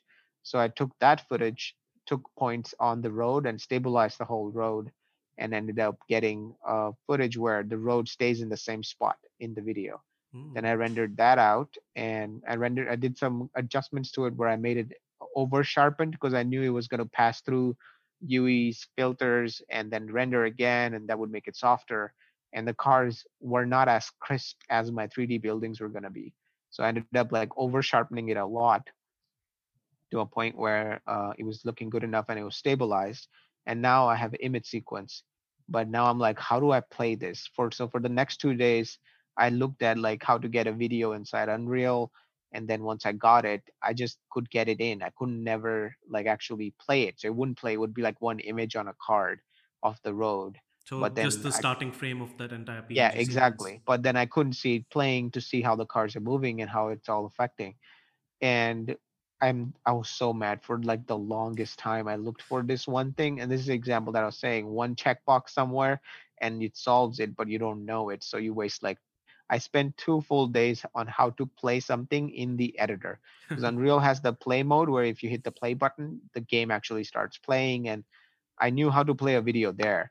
It's like if I hit the play button, then I can my character basically spawns like a video game, Mhm. and then I could see the card with the cars moving and all that. But I'm like, I can't put animation and cameras in this mode.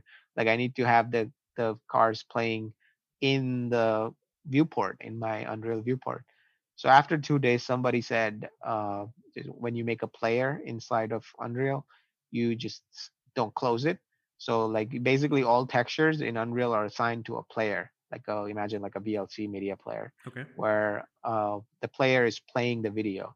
But in order to play it in the viewport, you just have to play the video in the player, and then not close it because it's a sub window, right? Like Maya and Blender have like sub windows that open up and you close them once you're done making changes, but you don't close it. You just hit play and you minimize it, Okay. and it keeps playing in the viewport. And there's like this one thing that I never thought of. And for the longest time, I was like looking at, oh, click here, make a blueprint, and then go here, and then do this, and it was just this that just hit play and minimize, and that's it. And eventually, I found out, and then And that allowed you I to start, capture it in the camera as well to the frame yeah. that So you wanted to. that's when it started playing in the viewport, and Okay. now like just so you know, at this point, the city is still spammed like full foliage. So there's buildings going through other buildings and all that, and because the goal was never to show the city, I had never planned on like correcting them. But now that I was gonna do flyovers and shit, I was like, okay, this looks like a needs to look like a city. So I started deleting manually all the individual buildings, basically like deleting blades of a grass. Where I was like, okay, whatever building is like going through another one, I deleted those. Or the buildings that were like at very odd angles with other buildings, I started manually rotating them and like adjusting them to make it look like it's not all like randomly placed. Because like if a construction, I was thinking from an architect's point of view, if like you're making buildings, you're not going to make like two of them next to each other at like 45 degrees to one another. They're all going to be like like parallel to each other.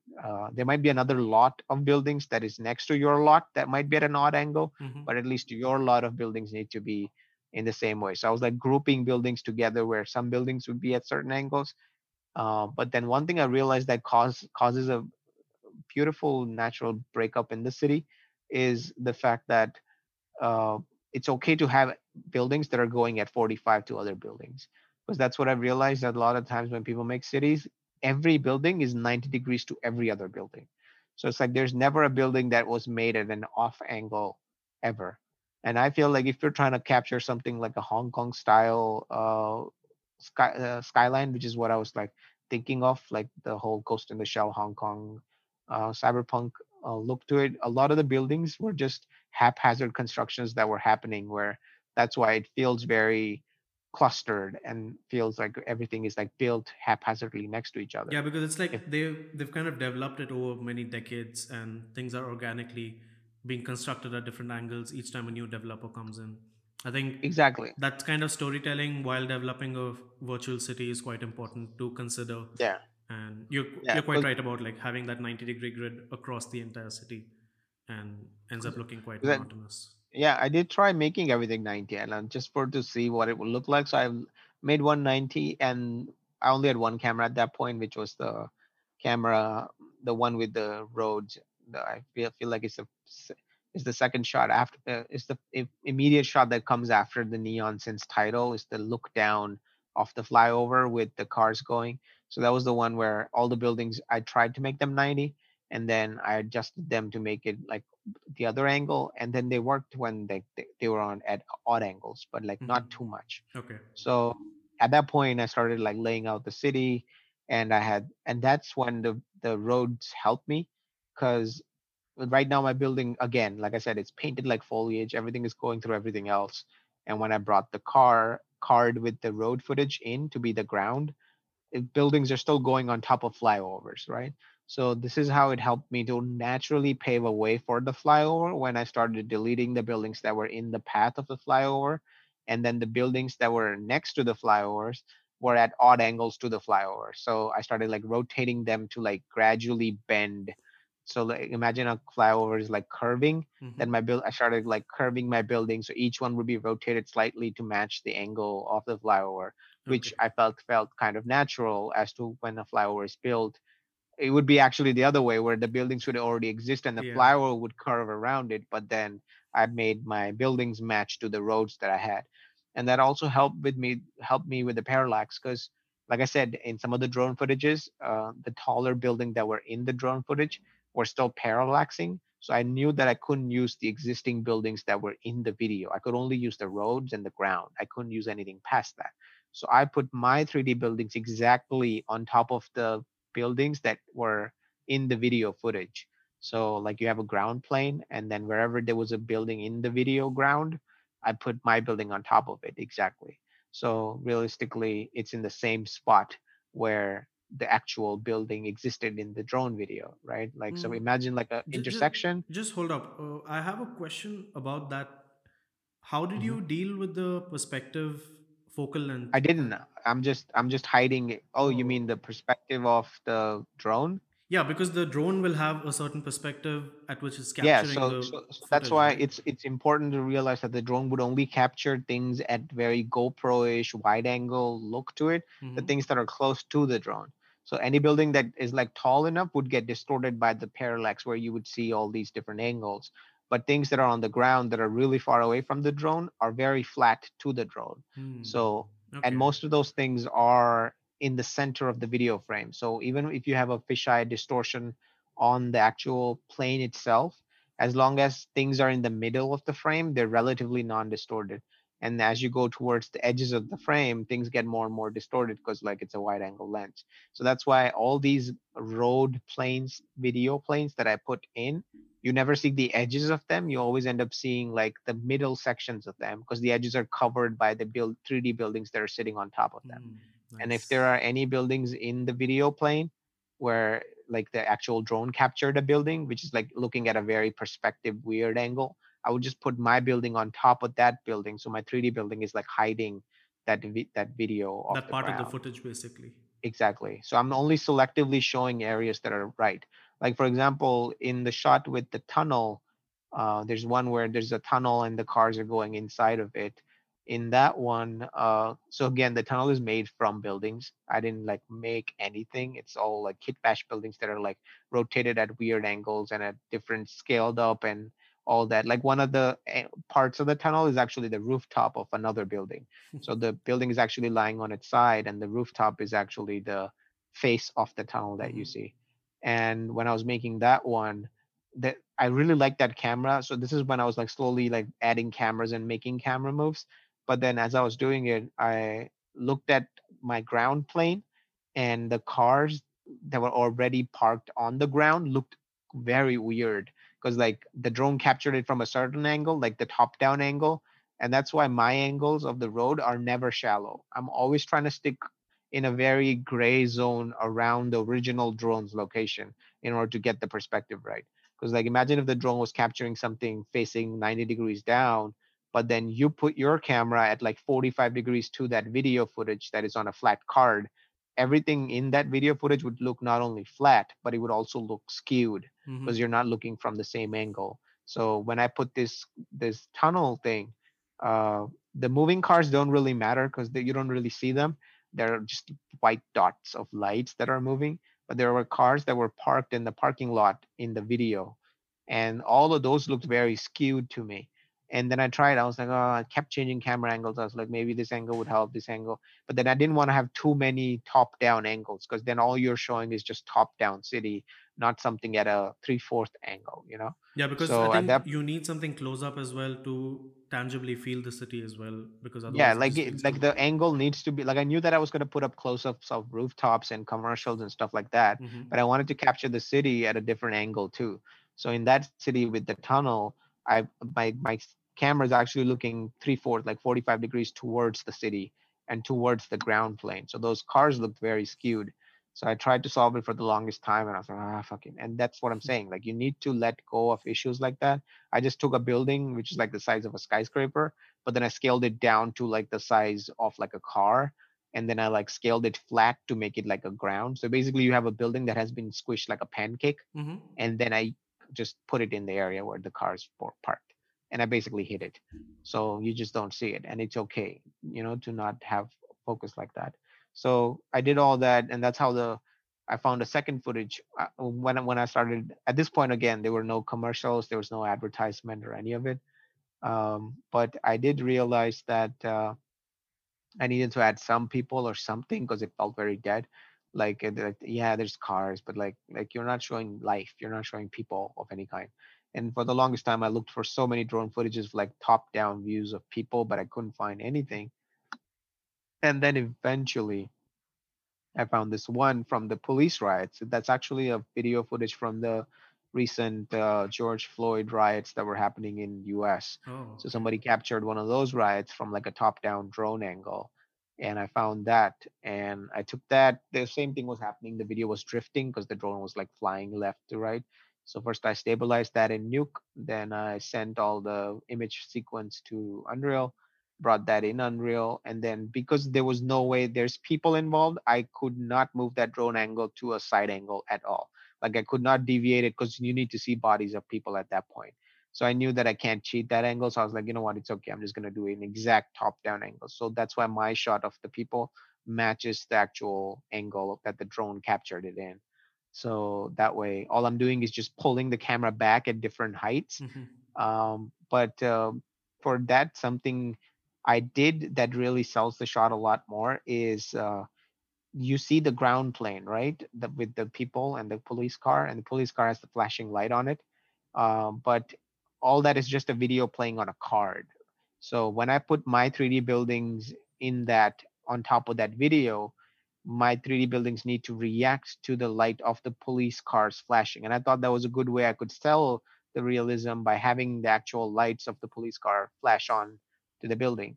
Now, one way of doing this would be make actual lights in Unreal and then animate them to be on, off every time. Mm-hmm. Or you could make a light in Unreal and then add this video as a texture. So the video is actually a texture of the light.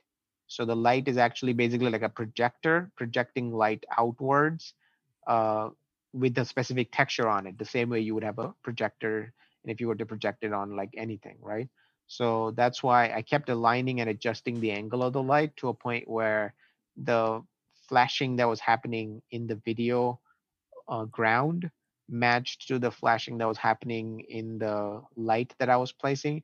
And that way, when you look at that shot, and as I'm pulling the camera back, you would see that as the cop car is flashing the light back and forth, the same way there's an actual light like flashing on and off onto the balconies of the building that are 3D buildings in Unreal that are nearby. That's And that's fascinating. important.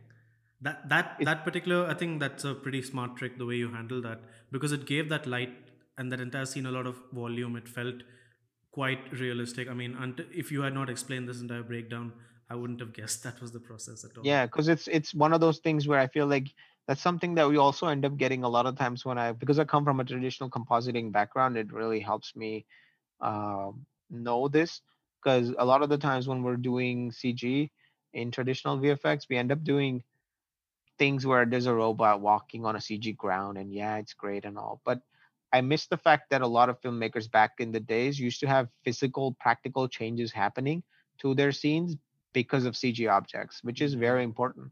Like, for example, you would have the dinosaur in Jurassic Park like move or jump in an interior environment somewhere, and you would have real pans fall from the kitchen counter onto the ground, which are actual pans on strings that they're pulling but then they're moving because of a CG object, and that sells the effect a lot more than just having the dinosaur jump on and having CG pans fall down. You That's know what true. I mean? If you were to just have the actors like the famous sequence as I was talking about, the one from Jurassic Park where the kids are in the kitchen and Yeah. the Velociraptor moves in. So like a lot of that is actual physical effects that is happening, where like they would actually physically dent the metal or something instead of just having like a CG character in the background.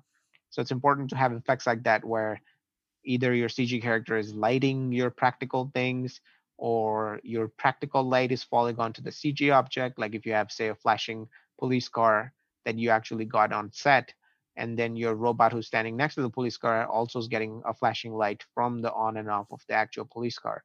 So that would sell the effect a lot more compared to having a completely CG police car, but then the police car is not reacting to anything in the environment except for the robot. You know what I mean? It's not reacting with the ground. It's not affecting the actors. It's just affecting this robot, which is also CG. So it breaks things very subliminally in your mind that you don't really pick up on because your brain doesn't register it like consciously. But because we see reality and we perceive reality, it's things like this that get perceived subconsciously, and your brain's like, something's off here, but you can't really tell exactly what. So it's little changes like that. Just kind of So building off this point, it's a slight tangent from your the short film. I just wanted to know, like, in your professional side of work, because we haven't spoken much about that. As a compositor in larger productions, where you have like a set of tasks that you need to get done, due to the nature of compositing as a particular part of the pipeline, do you get opportunities to be able to add your own ideas and designs as part of your daily work, or this is the reason you need to do more of these personal projects to be able to put those ideas across? I think in the beginning you don't get choice. Obviously, you're a junior, so you don't have choice. You don't have any creative control over things. But this is something that I feel like works out the more you work and the more your seniors see you do your shots. They end up seeing that you're not just someone who's um, just like in the field. You're like I'll give an example. Like for example, when we were doing Power Rangers, that was one of the first movies that I worked on in Pixar. Mm-hmm. There was like a certain effect to the energy suit which was happening. So like the suits were practical, and then they ended up having these energy lines that flow through them, and the look for that was being developed by a senior compositor, which makes sense. But then at that time I was junior, and I was just given shots to comp, and they would tell me what it's supposed to look like, or they would show me somebody else senior, some other senior compositors comp, and be like, make this in your shot or something. So you don't get choice. But then when I got free time, even though the senior compositor was working on the energy line effect, I was like, oh, what if I made a little tool of myself and I showed them, oh, we could do this or that. And then I showed it to the guy. And even though I didn't, the tool wasn't used eventually, and they still continued with their method, Mm-hmm. he saw the fact that I could do a certain look depth. And then over time, as I keep getting more and more shots in Pixo, I started getting a lot of the shots that were look dev shots that where the look hasn't been established for a certain effect, like a certain like a magical effect or like a vortex or something. They're like, oh, so there's supposed to be a vortex here, and then you don't know what the magical vortex is supposed to look like. So they started assigning me those shots, which is when I realized, oh, I could develop a look for a magical vortex Mm. that the client still hasn't seen. They do have concept images, but they haven't seen it what it looks like in live action. So I But used to you get, get to work with the VFX concept art to start getting some sort of a visual cue yeah, in yeah, the they look. do tell you like a little bit, like it's supposed to be like this, it's supposed to be blue or something like that, but they don't know like the little details. They don't know like, oh, the noise pattern is supposed to be large noise, or is Mm. it supposed to be very detailed, fine, no, wispy noise or something. So that's choices that I could control on my hand. Mm-hmm. Or like one of the first, I believe, look devs that I got was Star Trek season one is when Pixel became the primary vendor for Star Trek Discovery. Mm-hmm. And in the very first episode, they scan an object, but the object is actively jamming the scanner. So I had to create a visual look where there's this telescopic camera thing that's trying to zoom in and look at something, but everything is else is normal, but this one craft is very, it's distorting, it's basically jamming. And I'm like, how do you like show jamming visually? You can jam a radio signal, you can't like jam like like what are you seeing, right? Is So that at the that point shot where they are in that desert planet at the yeah, very yeah, the beginning? very beginning of it, and Mm. then they go up in their spaceship, Yeah. and I believe Burnham starts a war by going like flying onto this little spacecraft. But Mm-hmm. before they do that, there's shots inside the bridge where they're like, oh, we have detected, and it's like zoom in onto it, and then they zoom. So that shot is the one I was compositing. So Awesome. the look for that flickering, glitching looking spacecraft wasn't there. So I created the look for that. That was like the first look dev I did. And then that's when you start doing over and over. They trust you that you could do different look devs for different effects. And recently, some of the projects that Pixel's working on, I can't talk about, but like Mm-hmm. there's like a lot of big characters that are pretty famous in the pop culture that I was given the look dev for. And they're like, oh, try this out. And it didn't work out, and they changed the whole look at the very end. The client changed everything about it. But that's not the point. The point is that I at least get trusted to work with that. And that only Yeah. develops if you end up showing some sort of interest. It's not going to develop if you just sit all day and work 9 to 5 and do what you're told. You need to like show more than what is asked from you. So that's how I feel like I it helped me to come up with a look of certain things in my personal projects where I feel like although I have creative control to decide certain shots, eh, I still don't have story control, and that's why I keep saying that I don't see myself doing VFX for other people for a long time, simply because if I'm a believer of your story, I'll still help you out with the VFX because I think that it would add to my resume and it's something that I want to show to everybody. Hmm. But when it's like movies where they don't even care, or like movies where it's all just made to milk a franchise or something, I feel like that there's like a lot more that could be done if there's like a better story to it rather than just doing it for the sake of doing it. But definitely, I think the entire skill set that you acquired over the years is quite a handy one, because now that you're like the Batman shot that you've been talking about, it gives you the tools to be able to execute it at a very, very high level. And as opposed to just being only in a certain, say, only being a lighting artist or only being a 3D modeler, where you're limited to a certain kind of work that you can do. So I think that's a good thing in the long run, especially as you want to go more into telling stories and becoming a director eventually. Um, I think even if you're like in another field, lighting or anything, as long as you're passionate about doing it. I was lucky to do Maya for the 3 years when I was in Framebox, which helped me set up a strong 3D base to my work to a point where a lot of the times I didn't have to, I would say like not really beg because not a right word, but like I didn't have to like go up to artists and be like, can you please? Like in the very beginning days, I knew that I could do model, texture, light. Like the only things I couldn't do at that time was like rigging and effects. I could do effects, but like very basic looking stuff. And I could do rigging, but it would be like a very auto rig kind of thing. I couldn't do anything else. But then as time went by and I didn't let go of my 3D skills, even though I did compositing, I still kept working at scenes. Like for example, the Seneca shot that I did with the Planet Excavator, where there's this massive ship that is looming in the background. This guy's walking. It was a part of the compositing course that I was teaching at Seneca, Hmm. where the goal was to create a shot from concept image to final movie quality VFX in 7 weeks with the students. And I wasn't asked to do it. I was like the shot that I did myself because I was just supposed to teach. And when I told the students, okay, we're going to be doing this shot, and I personally like to call these shots the holy shots. And it's not the holy like the English holy, it's the Hindi HOLI. Okay. And what I think it stands for is high output, low input shots, because it looks like you put in a lot of work into it, but it has this production value where you could sell it to be a lot more than it is, Hmm. simply because your not compositing, but like even your composition skills, your lighting, your colors that you're putting in are very good looking. They don't look amateur. And the only reason you could do these if you take it from people who have already aced these fields for you. And those people are the people that do concept art. People who have like sat down and done years and years of composition and knowing what colors fit in and how angles fit in and what lines go where and all that. So we as compositors learning compositing don't have to know that. We can take a concept image and then we can take that into a final video form.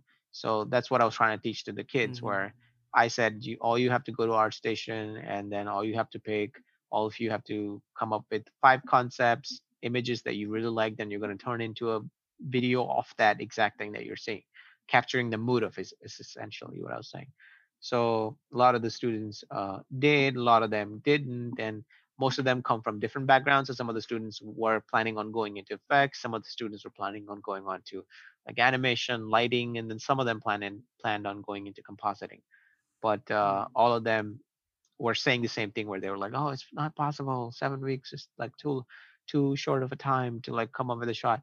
And I'm like, "You guys have all day. You could do it." And they're like, "No, it's not." I'm like, "Okay, you know what? How about this? I take a shot with you guys." And I was already doing like my nine to nine job, because like most of the times we were like OTing at that time.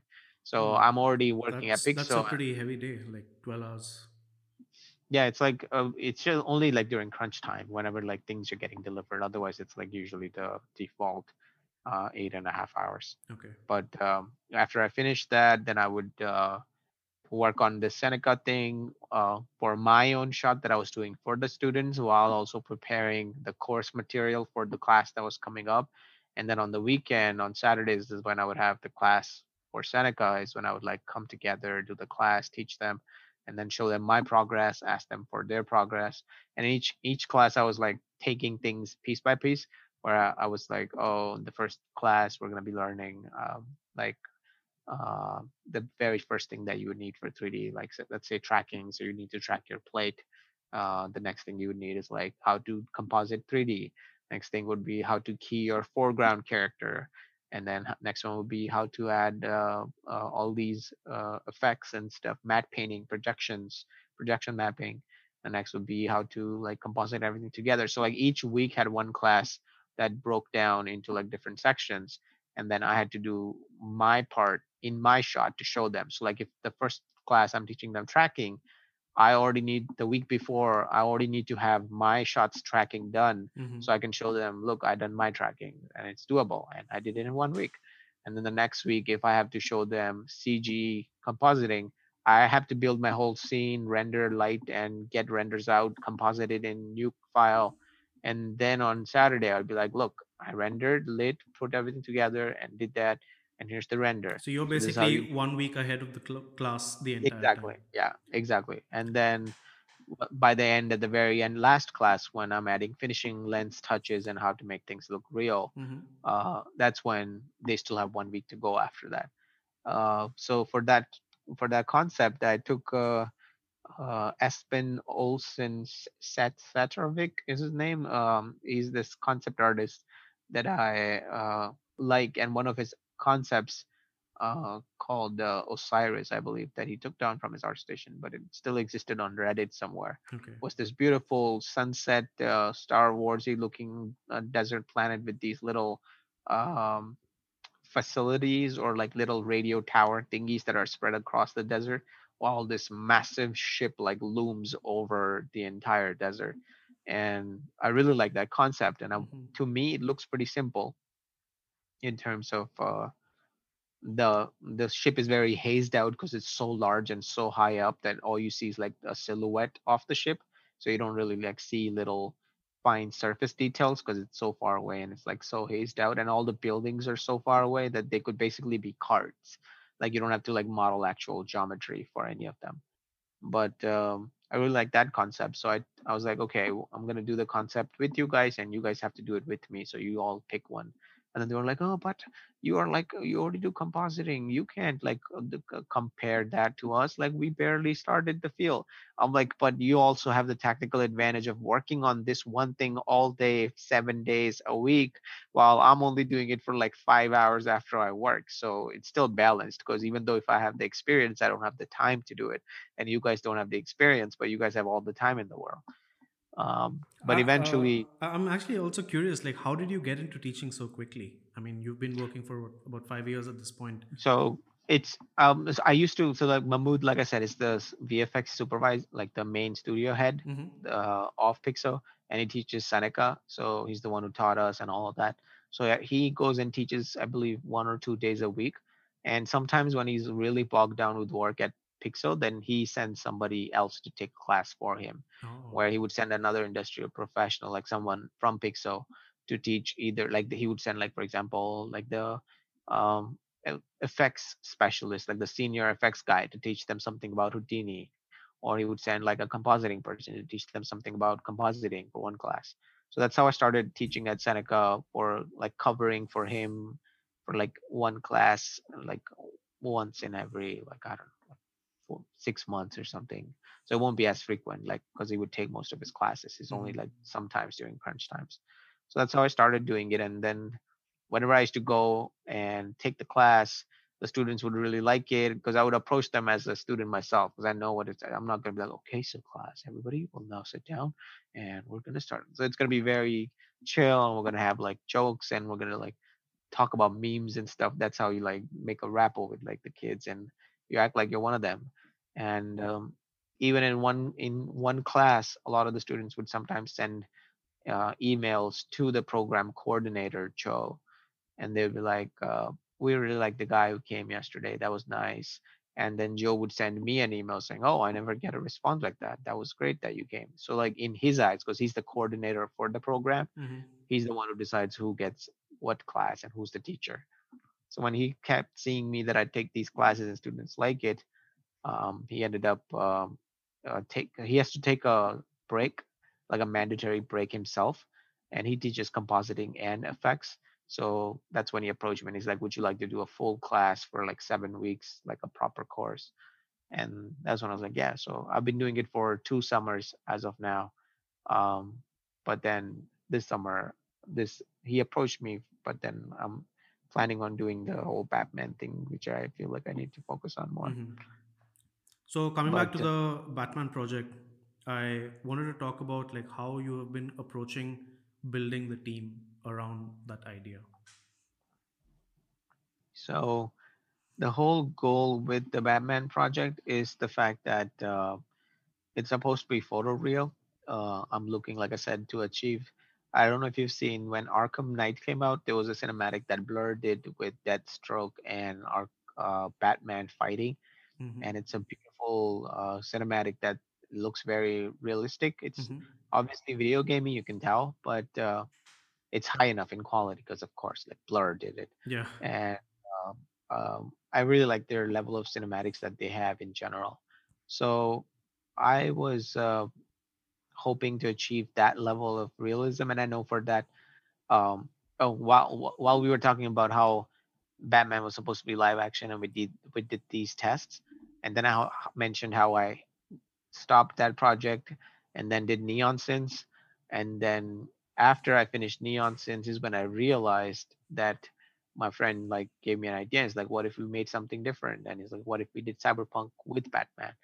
And then in the beginning I was kind of against it because I felt like I had done too much Cyberpunk stuff. I already had the Tears in the Rain and now Neon Sins, and then Hmm. I didn't want to do Batman in the same style. But then I realized, what if we took uh, a a good mixture of the two art styles? That's when I started looking into.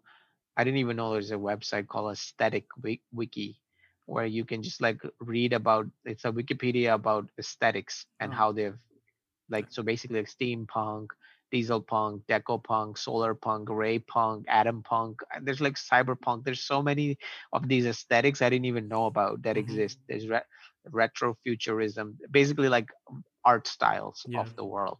So I started reading into that, and that's when I realized that it would be cool if we could make up this hybrid mixture of the 40s gangsters, Al Capone style New York, or like the 20s with these concrete buildings that we see, that represents Art Deco, the thing that we see in the Art Deco kit bash basically.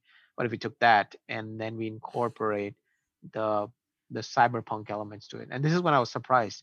The punk part is not the thing that actually makes it futuristic. So when you say steampunk, Yeah, it's this it's not the punk that makes the steampunk have the future stuff. Like for example, in cyberpunk, it's the cyber that cyber. means future, but the punk is just a movement that started in the 70s and the 80s when the word was coined, where before you had like these like the bad guys, but now like the mafia style and like the proper like the one we see in the movies of the old days. But then the whole punk movement started where you could have these uh like the thugs, the young thugs that you would talk about who would like, that's why the whole term came all like you got punked, meaning like you got like a young guy who like basically robbed you or mugged you or something. Yeah, I mean, And also it then had that whole early, let's say the early stages of that anti-establishment movement, exactly, right. essentially. Yeah. That's something that I didn't know about either, but then I Hmm. realized that a punk world basically represents a society which is oppressed by a higher society that's trying to exploit it in some way or form. Hmm. And that I feel like was the best description of Gotham to begin with, because that's how like Gotham has been in the comics, and it's always been like corrupt. And so I thought, what if we took the futuristic parts of whatever we see in the cyberpunk designs or the cyberpunk world, and then we blend that into the Art Deco style and create this hybrid mix of the two worlds, but then make that in a photoreal world that the Batman lives in. So um, that's when I came up with the idea of doing this. But then that's when I also realized that the whole previous idea I had with live action, to Hmm. make the whole thing in live action with like real thugs. Because before it was just a fedora and a trench coat, right? So you could just get an actor to wear it, and then that would be it. but then it's really hard to add like prosthesis to actors without like I could still spend money on it. That's not even the goal. Like sure, there's no money earned from the project. At the end of the day, we are all doing it because we all collaborate our skills into it. But sometimes projects do need money. Yeah, definitely do. Like for example, if you're on set, even if I get the camera free, the crew free, or the location free, you still have to like feed the crew. You still have to take care of, like, let's say the prosthetics people bring with them, or like the materials needed for that and all that. And I was like, okay, fine, I'll still spend my own money on this project, but I saw some of the short films that were out there on YouTube that were these really big short films with like a recent one was a cyberpunk one that came out from the cyberpunk 2077 game that somebody made, and they had like top notch cosplayers cosplay as these cyber enhanced characters, and it still looked like, like plastic on their face. And that's Hmm. what the whole mentality comes back from my childhood, where it's like I don't want mediocre. Like I don't want it to be where I put in money and everybody puts in effort, and I see this little plate on somebody's head like a cyber plate, and it looks like a plastic piece that was painted metal. You know what I mean? It looks fake. It looks amateurish. Like when I'm making something, I want it to look like somebody could take my goal with my shots is somebody can see that out of context and ask what movie is this from. Hmm.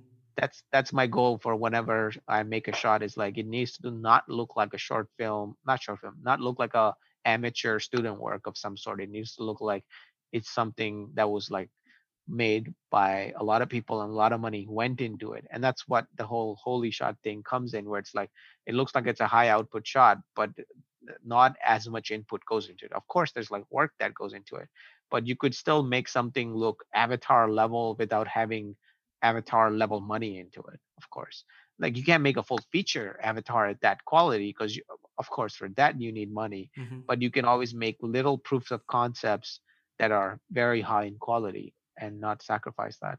So at That's that why. point, I decided, Sorry, go yeah, ahead. at that point, I decided to scratch the whole involving live action idea, and I was like, it's not gonna, even if we do the best job, it's not gonna look good. So I'm just gonna cancel this, and I'm just gonna do everything in CG. Hmm. And that's when I started like putting the team together.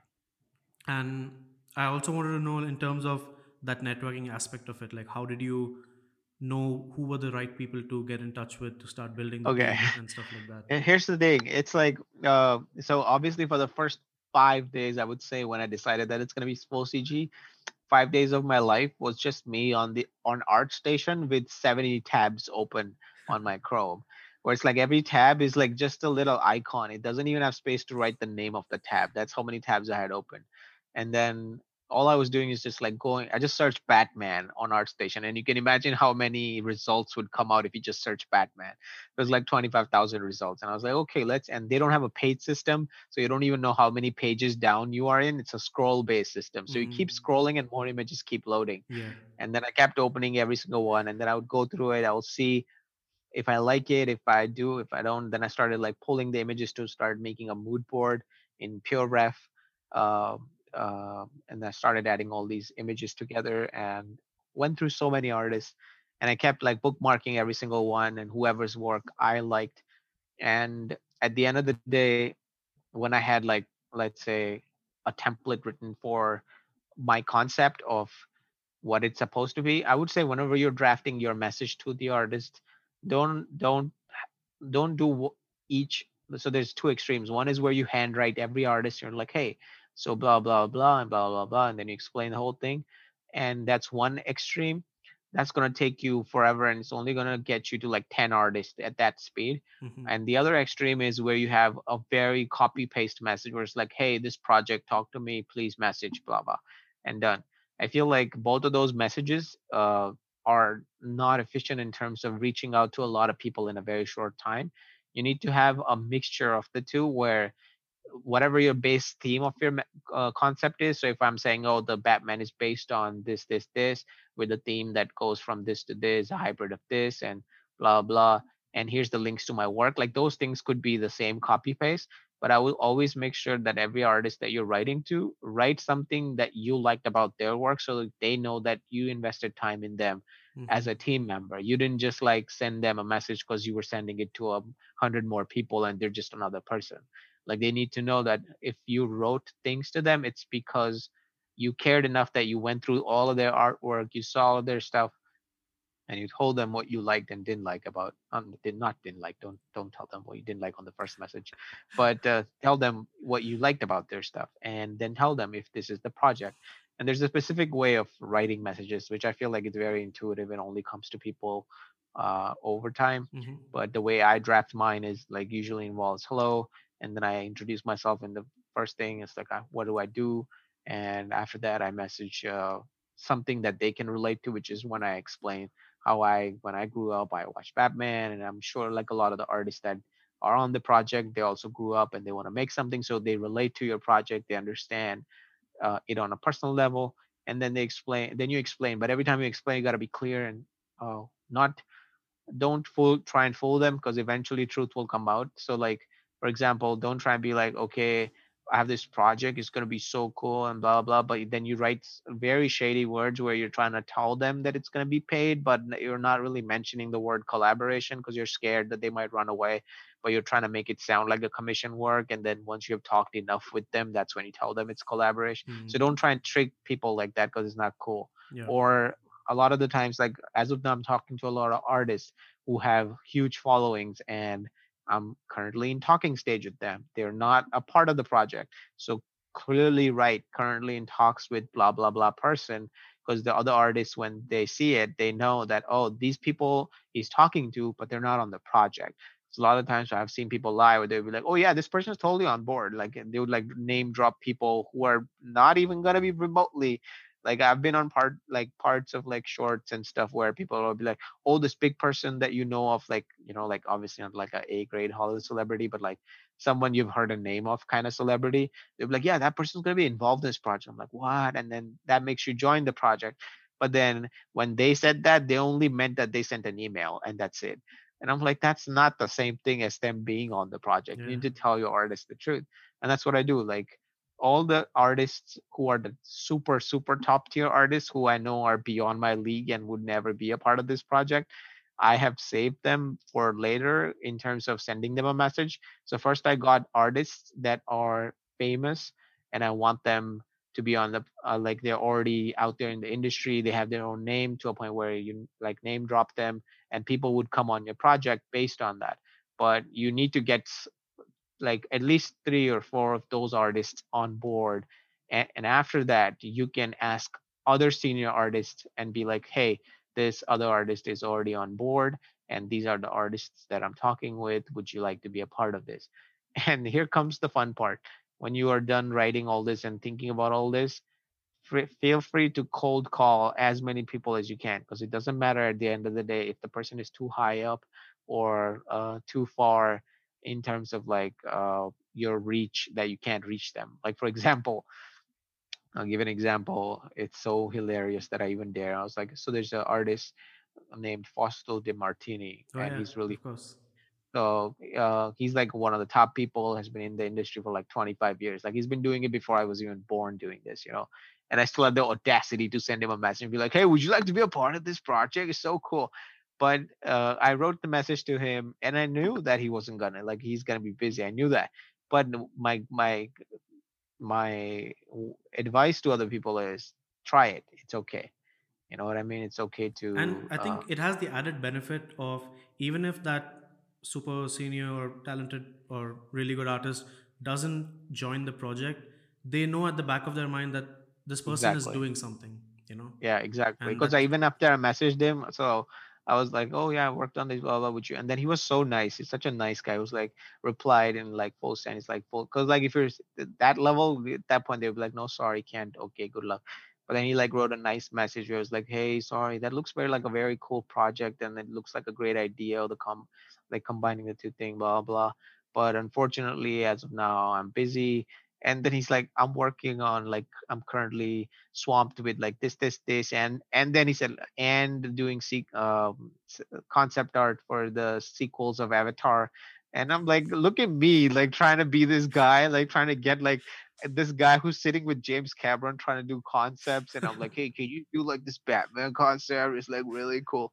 But anyways, like he knew about it. In the end, he was like, good luck, and I hope it works. And then I was like, hey, thank you for replying, and I'll keep you updated. Like once it's Hmm. done or in the middle of the thing, I'll send you an update. And like now they know, like you said, like now they know your name and all. Yeah. So And I think one cool thing is also, especially now that we mostly interact through Instagram with the artists that we don't know personally, because that chat history is there as well, right? At a exactly, later stage, they can again reconnect back to that moment when they reached out. exactly. So I think that's And quite there's cool. a lot of artists like that who were not free and they were like, okay, please keep in touch or would like to see where it goes. And then I'm sure like once I make this, so the goal is to once I make this, I want it to be out there. Hmm. And that's why I want all the artists who are on the project to have this work in progress thing that I'm promoting, that everybody keeps sending as much work in progress as they can, even if it's doodles or any of that. And we like keep posting it, and we keep like having a active social media base of people that are following the project to a point where when it's ready, there's at least some people who are waiting to see it, and that way you can like get more eyeballs on it. So my goal as of now is to get as many eyeballs once the project is done, get it to websites, and you'll be like surprised to so many websites out there that are like these publishing portals, right? Hmm. Like IO9 or Gizmodo or like Kotaku or like all these portals that like talk about new and upcoming things that are easily in reach, where you could just send an email to some of them and they would just be out there trying to promote if they see that you're doing good work. But the final goal with the project is that I want to get Bruce Timm to and the team of the original cartoon to get their eyes on it and maybe, I don't know, react to it. So the main guy who's doing the Batman concept right now, Max, he's big fan of Bruce Timm and the designs that Bruce Timm did for the cartoon. So now that Max is designing this Batman, he was like, "Oh man, so much pressure from like expectations from you." I'm like, "No, don't stress about my expectations. Okay, whatever you create is already gonna, because he already created the Batman that I really liked, which we're going with as the base for the look, and then like upgrading it to our thing. But then I was like, I already like your stuff. Like you don't have to like worry about that. But just know this fact that even if it takes me 5 years of nonstop cold calling and spamming on his Twitter and his Instagram and his emails, I will make sure even if it takes 5 years that Bruce Tim ends up seeing your work and your concept. So if you have any want to have any stress, have stress from him. The fact that at some point Bruce Tim is going to see your work and he's going to judge it. That's So it's cool. like, oh man, too much project, too much stress, man. I can't do this. And I'm like, okay. But yeah, so my personal goal is that I would have felt like I have given an homage to the guy who inspired me and who made me feel like his rendition of Batman is the best that I've seen across all media that I've ever seen of Batman, whether it is live action or um, whether it is Video cartoon. game, Yeah. animation, live action, anything. So have you formally announced the project yet from your social media channels? No, not as of now, but I'm planning on, because I still have stuff for the neon scenes that I'm trying to wrap up. I have to create the making of for uh, I have to create the making of for the neon scenes that I have to post up. But after that, once we have one image from the project of some sort, either Max's design Mm-hmm. or Juhani Jokinen, who's doing the Gotham look, or some of my friends who already joined in, and I'm hoping you're going to join in too. Once we have like some sort of concept starting out, that's when I feel like teasing it. Mm-hmm. And the good thing is that I'm looking at right now, because the official deadline for the project for that I've set is September. Batman Day happens to be in September 18th, I believe, Okay. this year. So at least we can have a one deadline that we have to get this out by no matter what. So like Batman Day is not going anywhere; it's gonna stay there. So we have like a drop dead deadline no matter what. So um, as of now, probably gonna just tease the fact that this is what we're doing, because I once, like I said, once the work in progress is start coming in, doesn't matter who created the work in progress. I feel like all the artists who want to should share on their Insta stories or their Mm-hmm. Instagram so we can get like more and more people to see it. That's actually, But I really like that strategy because there's always that need to kind of preserve or hide the entire project till the last moment where you just drop it like a big bomb essentially. But this oh approach of slowly getting the people involved and part of the process almost, I think that's also a nice way. yeah, like you don't want to like give away too much of it. Like you don't want to like show everything, obviously, but at the same time, you also don't want to um, like drop everything at the last second because it's better to get fan feedback if you like start hashtagging Batman and like Batman art or whatever, and like you like people who like Batman start following it, then it's good to have like some sort of critique with them saying, oh, this looks cool, this looks like that. So we still have time to change by the time we finish it, rather than just like dropping it like the Sonic trailer and then the whole world going like, what is this shit? Fix it, and now it's like too late in production that you have to change it anyways. Hmm, But yeah. that's true. Fascinating stuff. So Yeah, a lot of exciting stuff ahead then. yeah, a lot of projects. It's this one is the biggest one that I've done as of now, and I can only say that after like having experienced work in the field for so long, I feel like I have the skills what it takes to take CG. So if artists come together and give me like the renders that I need, I know that I can like take them to the level they need to be in order to have them be photorealistic. And then I'm sure like once it's out there, it's gonna be something that's gonna be pretty unique that's not been seen before. And I'm sure when you and I talk about the project one on one, Mm-hmm. you'll see the vision that we're trying to go for, which is gonna be pretty unique Gotham that hasn't been out there, or a look for the Batman that is kind of still authentic because we can't lose goal while we're doing all these changes to our vision. That it still needs to be the intro to the original one. It still needs to look and feel like that world, but it's just that the world has evolved Yeah, it's more that to the balance that future. has to be perfectly positioned in a way where Yeah, it's relatable enough that people can recognize what the yeah, source inspiration exactly. is. Like we also want to add our stuff, but that's a Mm. goal for like if we can, then we will. If not, then um, that's it if there's time doesn't allow, because our goal is to go through all the existing shots as of now and then add our own shots to it in order to like give more context to the world or to Batman or to this whole fight that happens in the trailer. But Mm. it needs to, like a lot of things don't hold up in animation as much as they do in live action. Like a lot of the animation moves or like the way they do lighting and stylization, you can't really exactly replicate in 3D without it looking very weird. So there has to be changes. Even like the soundtrack, I absolutely am a fan, and I'm not gonna change the soundtrack. But I'm also realist enough to know that there are certain parts of it which sound very um, like I don't know the word, but like it's like it sounds like a lot of instruments going off at like da da da da da da Hmm. da da kind of thing. You know, it's like it. I like the opening grimness of it and like that part, the very end crescendo of it. So Hmm. that those parts I know can stay the same relatively, but I'm also gonna be like partnering up with like some sound designers that I look up to personally, and see if they would like to make a theme that is like that, but like some with some sort of like I don't know future synth or like something into it to Mm, that make it fit sounds the. that sounds fun. Yeah, like because like any piece of art, it's a product of its time and the inspirations that they drew from. So there's only so much that they can project ahead in terms of how evergreen a particular soundtrack or a particular piece of art Exactly. will be like. So yeah, it'll be interesting Like to see how musicians take it forward as well.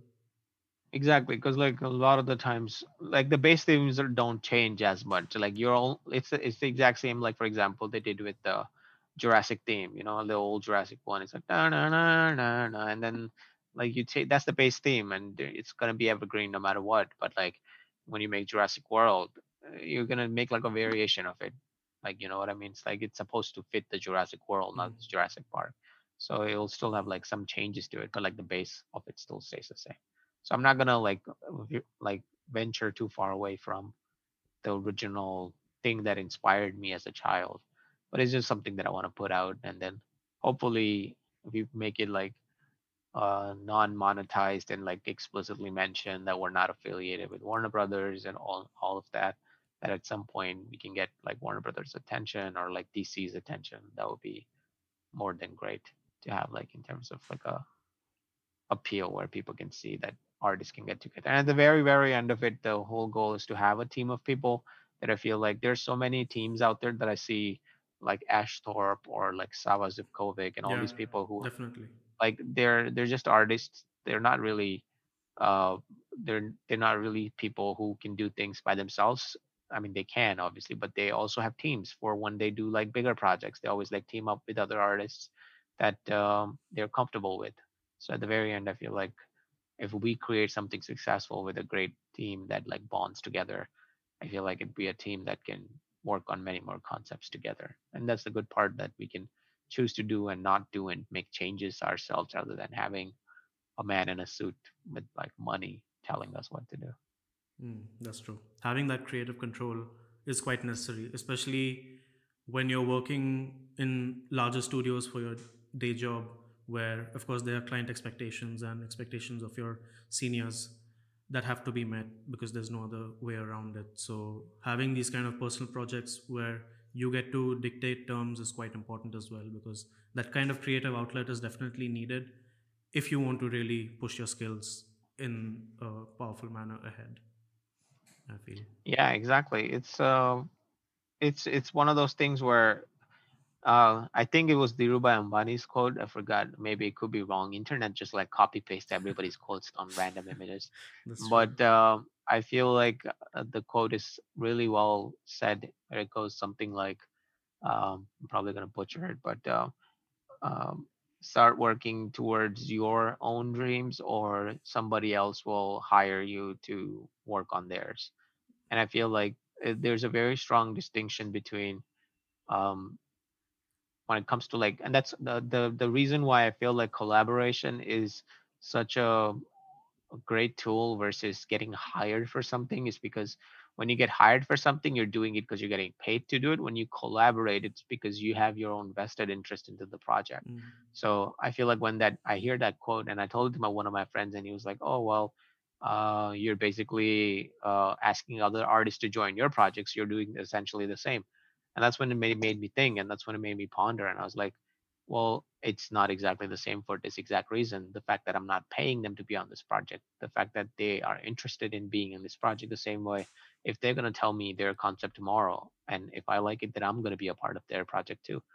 And that's when you can really see some great work happen, is when people want to do something versus when they have to do something.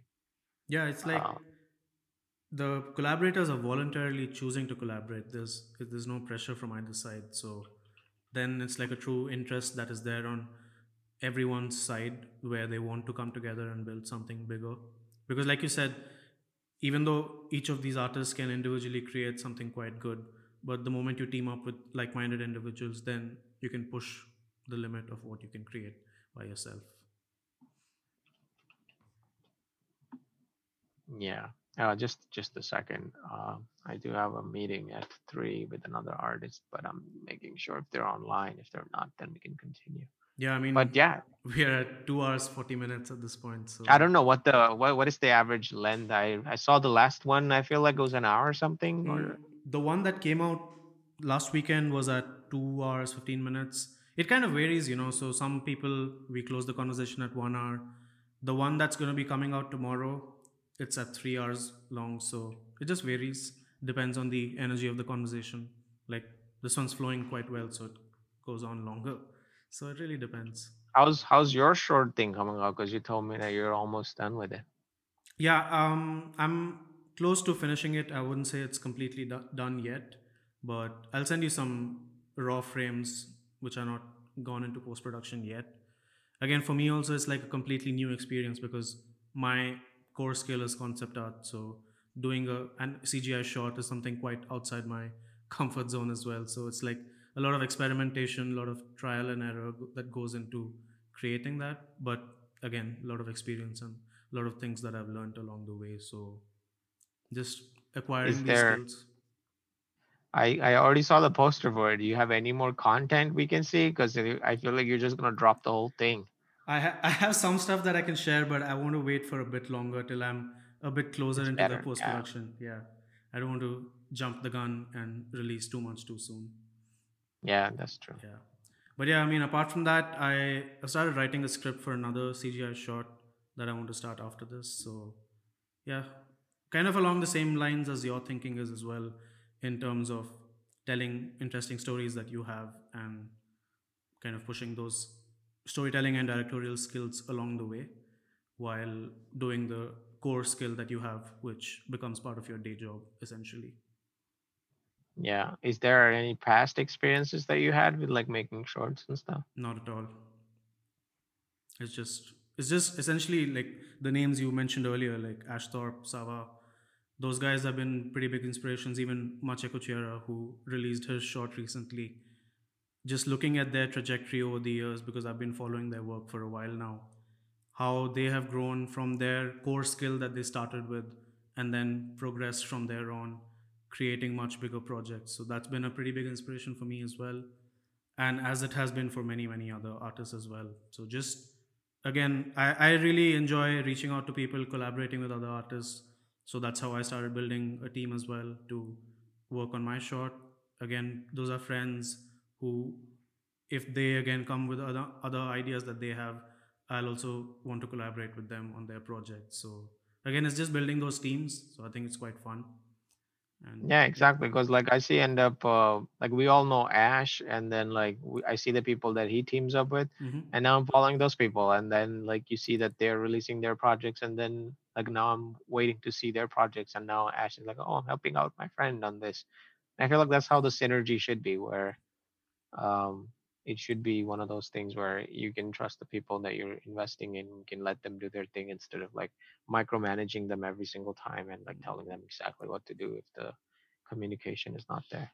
That's true. So there's one last question that I like to end on generally, is just Hmm. looking 5 to 10 years into the future. Are you the kind of Oh artist or boy. person who thinks about that, or do you just take it as it comes? um 5-10 years, damn, I'll be 40. uh I I would say I'm kind of that person. It's gonna sound very cheesy. When I was in India in 2014 and I hadn't made it to Canada, I wrote myself an email in a draft, Hmm. saying it's me, and then I wrote, "Oh, hey, future guy, I'm the guy from the back," and it's so cringe. But I'm right now in Canada. I hope you got your PR. Hope you worked hard and made some good projects, and all these cheesy stuff that I wrote when I was writing it. It was just a funny thing that I did. But then one day, as I was cleaning my drafts folder, like 4 years later, I didn't even know that it was there, and I opened it, and I like genuinely had like happiness Wow. uh from that. Like I was grinning from like cheek to cheek, where I saw that, and I saw like how that past me had this vision of the future me, and I have actually achieved those things. And I feel like that's a great thing to have, where like in the past me I was writing, oh, I hope you have a great job, I hope you're a senior at your job, I hope you have like a great personal life, I hope you made projects, and I hope you did like PR, and make sure you do this, make sure you do that. And then at the very end I wrote uh okay, see ya. And then like I wrote my name, and then I wrote the guy who wants to be desperately at the position that you are at now. Oh, And when I read nice. that, I actually felt like it felt very like a emotional roller coaster, because I wrote that. It's like I wrote that and I wanted to be so badly in the position that I am right now, and I take it for granted, where I'm like, whatever, just like compositing, who cares? But it's like to that guy, like he wanted to be here so desperately, and I've lost that over the years. So I feel like things like that keep me in check. So I always I wrote something that I'm not gonna say what I wrote for like the future me from 5-10 years from now, but Fair I enough. Yeah. hope I achieved that. But personally speaking, my goal is to uh, venture more and more into short films, more and more into creating high quality output for projects, and venture into more directing stuff. I am trying to get more comfortable with live action direction, because I feel like I get intimidated by the set and like all the terminology that goes on the set and all the lingo.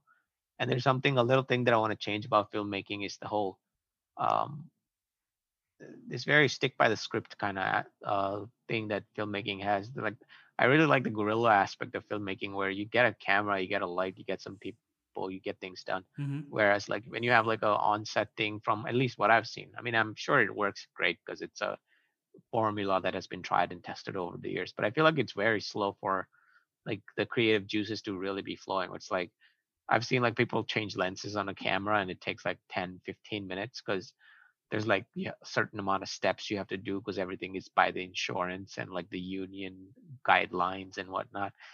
And I'm like, if this was me with a friend and I had this camera, I would just like stick one on and be done with it. Or Mm-hmm. little changes like that where it's like I feel like the turnaround of the creative output is not as fast as it could be. I think, I Um, mean, I do see where you're coming from regarding that aspect, but I guess when it comes to a certain size of that machinery, it it becomes like a slow moving process to get certain decisions done, But that's what I'm but saying. it It needs that doesn't kind of have to thing. be.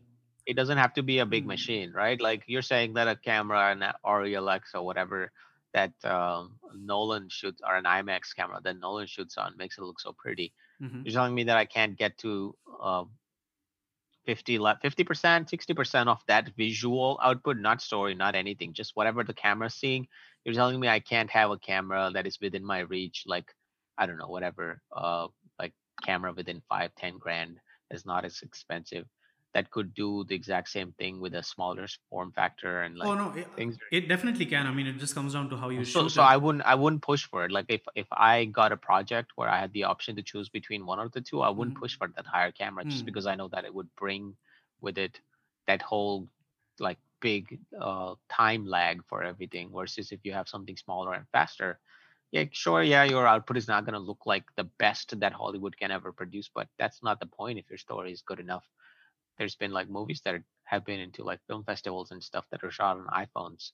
And that's the same thing. It's like people say you could give a monkey DSLR, or you can give Roger Deakins an iPhone, and Roger Deakins is still going to do a better job Yeah, at it. absolutely. So, No, I mean, in terms of developing your own properties, that's completely true. I was talking more in the sense of the union that you had mentioned, or the organization itself. Sometimes I guess there are so many people involved that it becomes part of the process where they need to go around all yeah, those loops. Of course, there's it's like always ways to make it more efficient, definitely. yeah, but it's just that like even now like is located in a filming studio. So like we're located around other studios that are actually like physical shooting studios where like trucks come in and like caterers and like all these people are walking around and all that. And every time I see it, or if I see like the shooting happening somewhere in Toronto, and you see like 3 blocks are just trucks full of like these U-Haul discount types trucks that are just like loaded with like production gear and cables going everywhere and like all these lights that need to be. And I'm like, it's just like I see that as a person, and I'm like, I don't want to be that filmmaker. I don't want to have like 15 trucks move in into a location and have like all this gear unpack just so I can get some lighting into a cafe. It's like the sun is there. Get a camera, get some actors, get the sunlight and shoot it. It's okay if it's not exactly how it's supposed to be. Like you can always create everything in the digital world, but um, there is beauty in the natural world, and it's beautiful enough to capture the way it is. Like you don't have to have such a massive crew come up with something and then you see the final output and it still looks like some light is outside a window instead of the sunlight. You know what I mean? It's like you did all that work for what? Like you try to sell me a sunlight and it still looks like a light because you put it too close to the actors and now the shadows are not parallel and I can tell that and it looks like a fake light now. But But again, it's like little we things. we spoke about earlier, it still comes down to the story at the end, with Yeah, whatever exactly. production quality it may be. So yeah, for now I'm trying to stick to like CG stuff. We'll see, like trying to do more live action as because I have some ideas that are purely acting based, which I feel like I'm not gonna be able to pull off in CG with like CG acting. So probably need like actual actors for that. Or mocap maybe. I feel like it depends. We'll see where we are in 5 years from now in terms of like mocap looking more human like. But I feel like as of now it's that and still in the uncanny valley more or less. You can tell it's a CG. At least I can tell. I'm sure untrained eyes cannot like tell as much, but like if I can't tell, if I can see a character online and be like, wow, that looks like a person, then I feel like to me it has passed the test personally, or I could use that tech. But then again, all that tech is very next level ILM, Weta proprietary stuff. So yeah, I see myself basically doing more shorts and doing more, directing more content rather than just doing.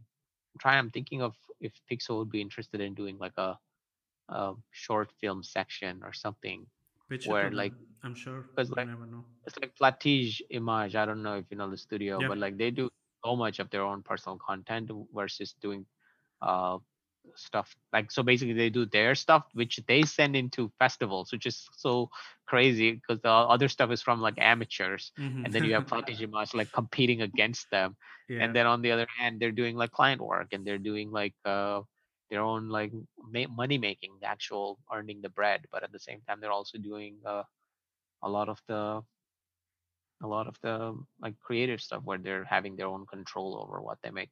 So yeah, if I don't know, Pixel would be interested maybe later on to do something similar, I would love to be a part of that, and that way I can still get my like creative juices out by like doing like shorts and stuff, but still be under a secure uh way of money making. Or if I can like probably end up having a bigger virtual audience like from, I don't know, YouTube or anything similar, then if it becomes viable enough to move the livelihood to that, then I would probably leave that and like I could do that and then have like Patreon or like some sort of support. I mean, given the fact that it's consistent, because that's something. Because like now, like I'm entering my actual life where I have to like settle down, and like that's something that you have to think of too. Where it's like you want to have a job where you can like uh, live properly and pay all the bills and stuff. So lots of things. It's like this is the time I feel like the next 5 year or 10 years is gonna define what my life will be in the years to come after. Mm-hmm. So it'll definitely be me doing more of that, I feel like. And I'll see what happens to the email that I wrote now to see if that holds up 5 years from now. Yeah, it's just manifestation. As long as you're working towards the goals, it'll happen. Yeah. Yeah, man. It was great talking to you. It was a great Absolutely. refreshing take on like introspecting and seeing how things have evolved over the years.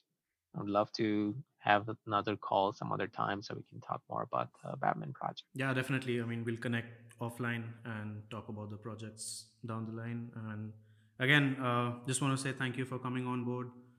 No, man. We've Thank never you for asking. no worries at all. I think I really like the fact that now through this podcast I've been able to reach out to other artists with a genuine reason to actually have a conversation with them, because Yeah, otherwise it's kind of rude to keep interrupting people's schedule and just yeah. chat with them for the sake of it. So I think this is a good way to It's start a great building idea. relationships. Yeah, I feel like it's a great thing that you have started, and I Thank can you. definitely see if you keep continuing it. It's just like all big things come from little beginnings. You know, it's Mhm. like you see Joe Rogan's first podcast is in his basement talking about Yeah. like his friends. They're all like messing around with each other, but like 2,000 and 1,000 episodes later, now it's all Mhm. professional. So I'm sure if you keep at it and if you keep asking more and more people, I'm sure a lot of senior people out there who are industry veterans are going to come in, and that's how you're going to make your contacts and your networks. I'm sure it's Mhm. going to help you out with your directorial stuff that you're looking forward to, for which I wish you good luck for this, for the short film. I'm Thank sure you. it's going to Thank be you so all great. much. Well, that's it then, I guess. And Thank have you, a sir. you're welcome. And yeah, let's catch up soon.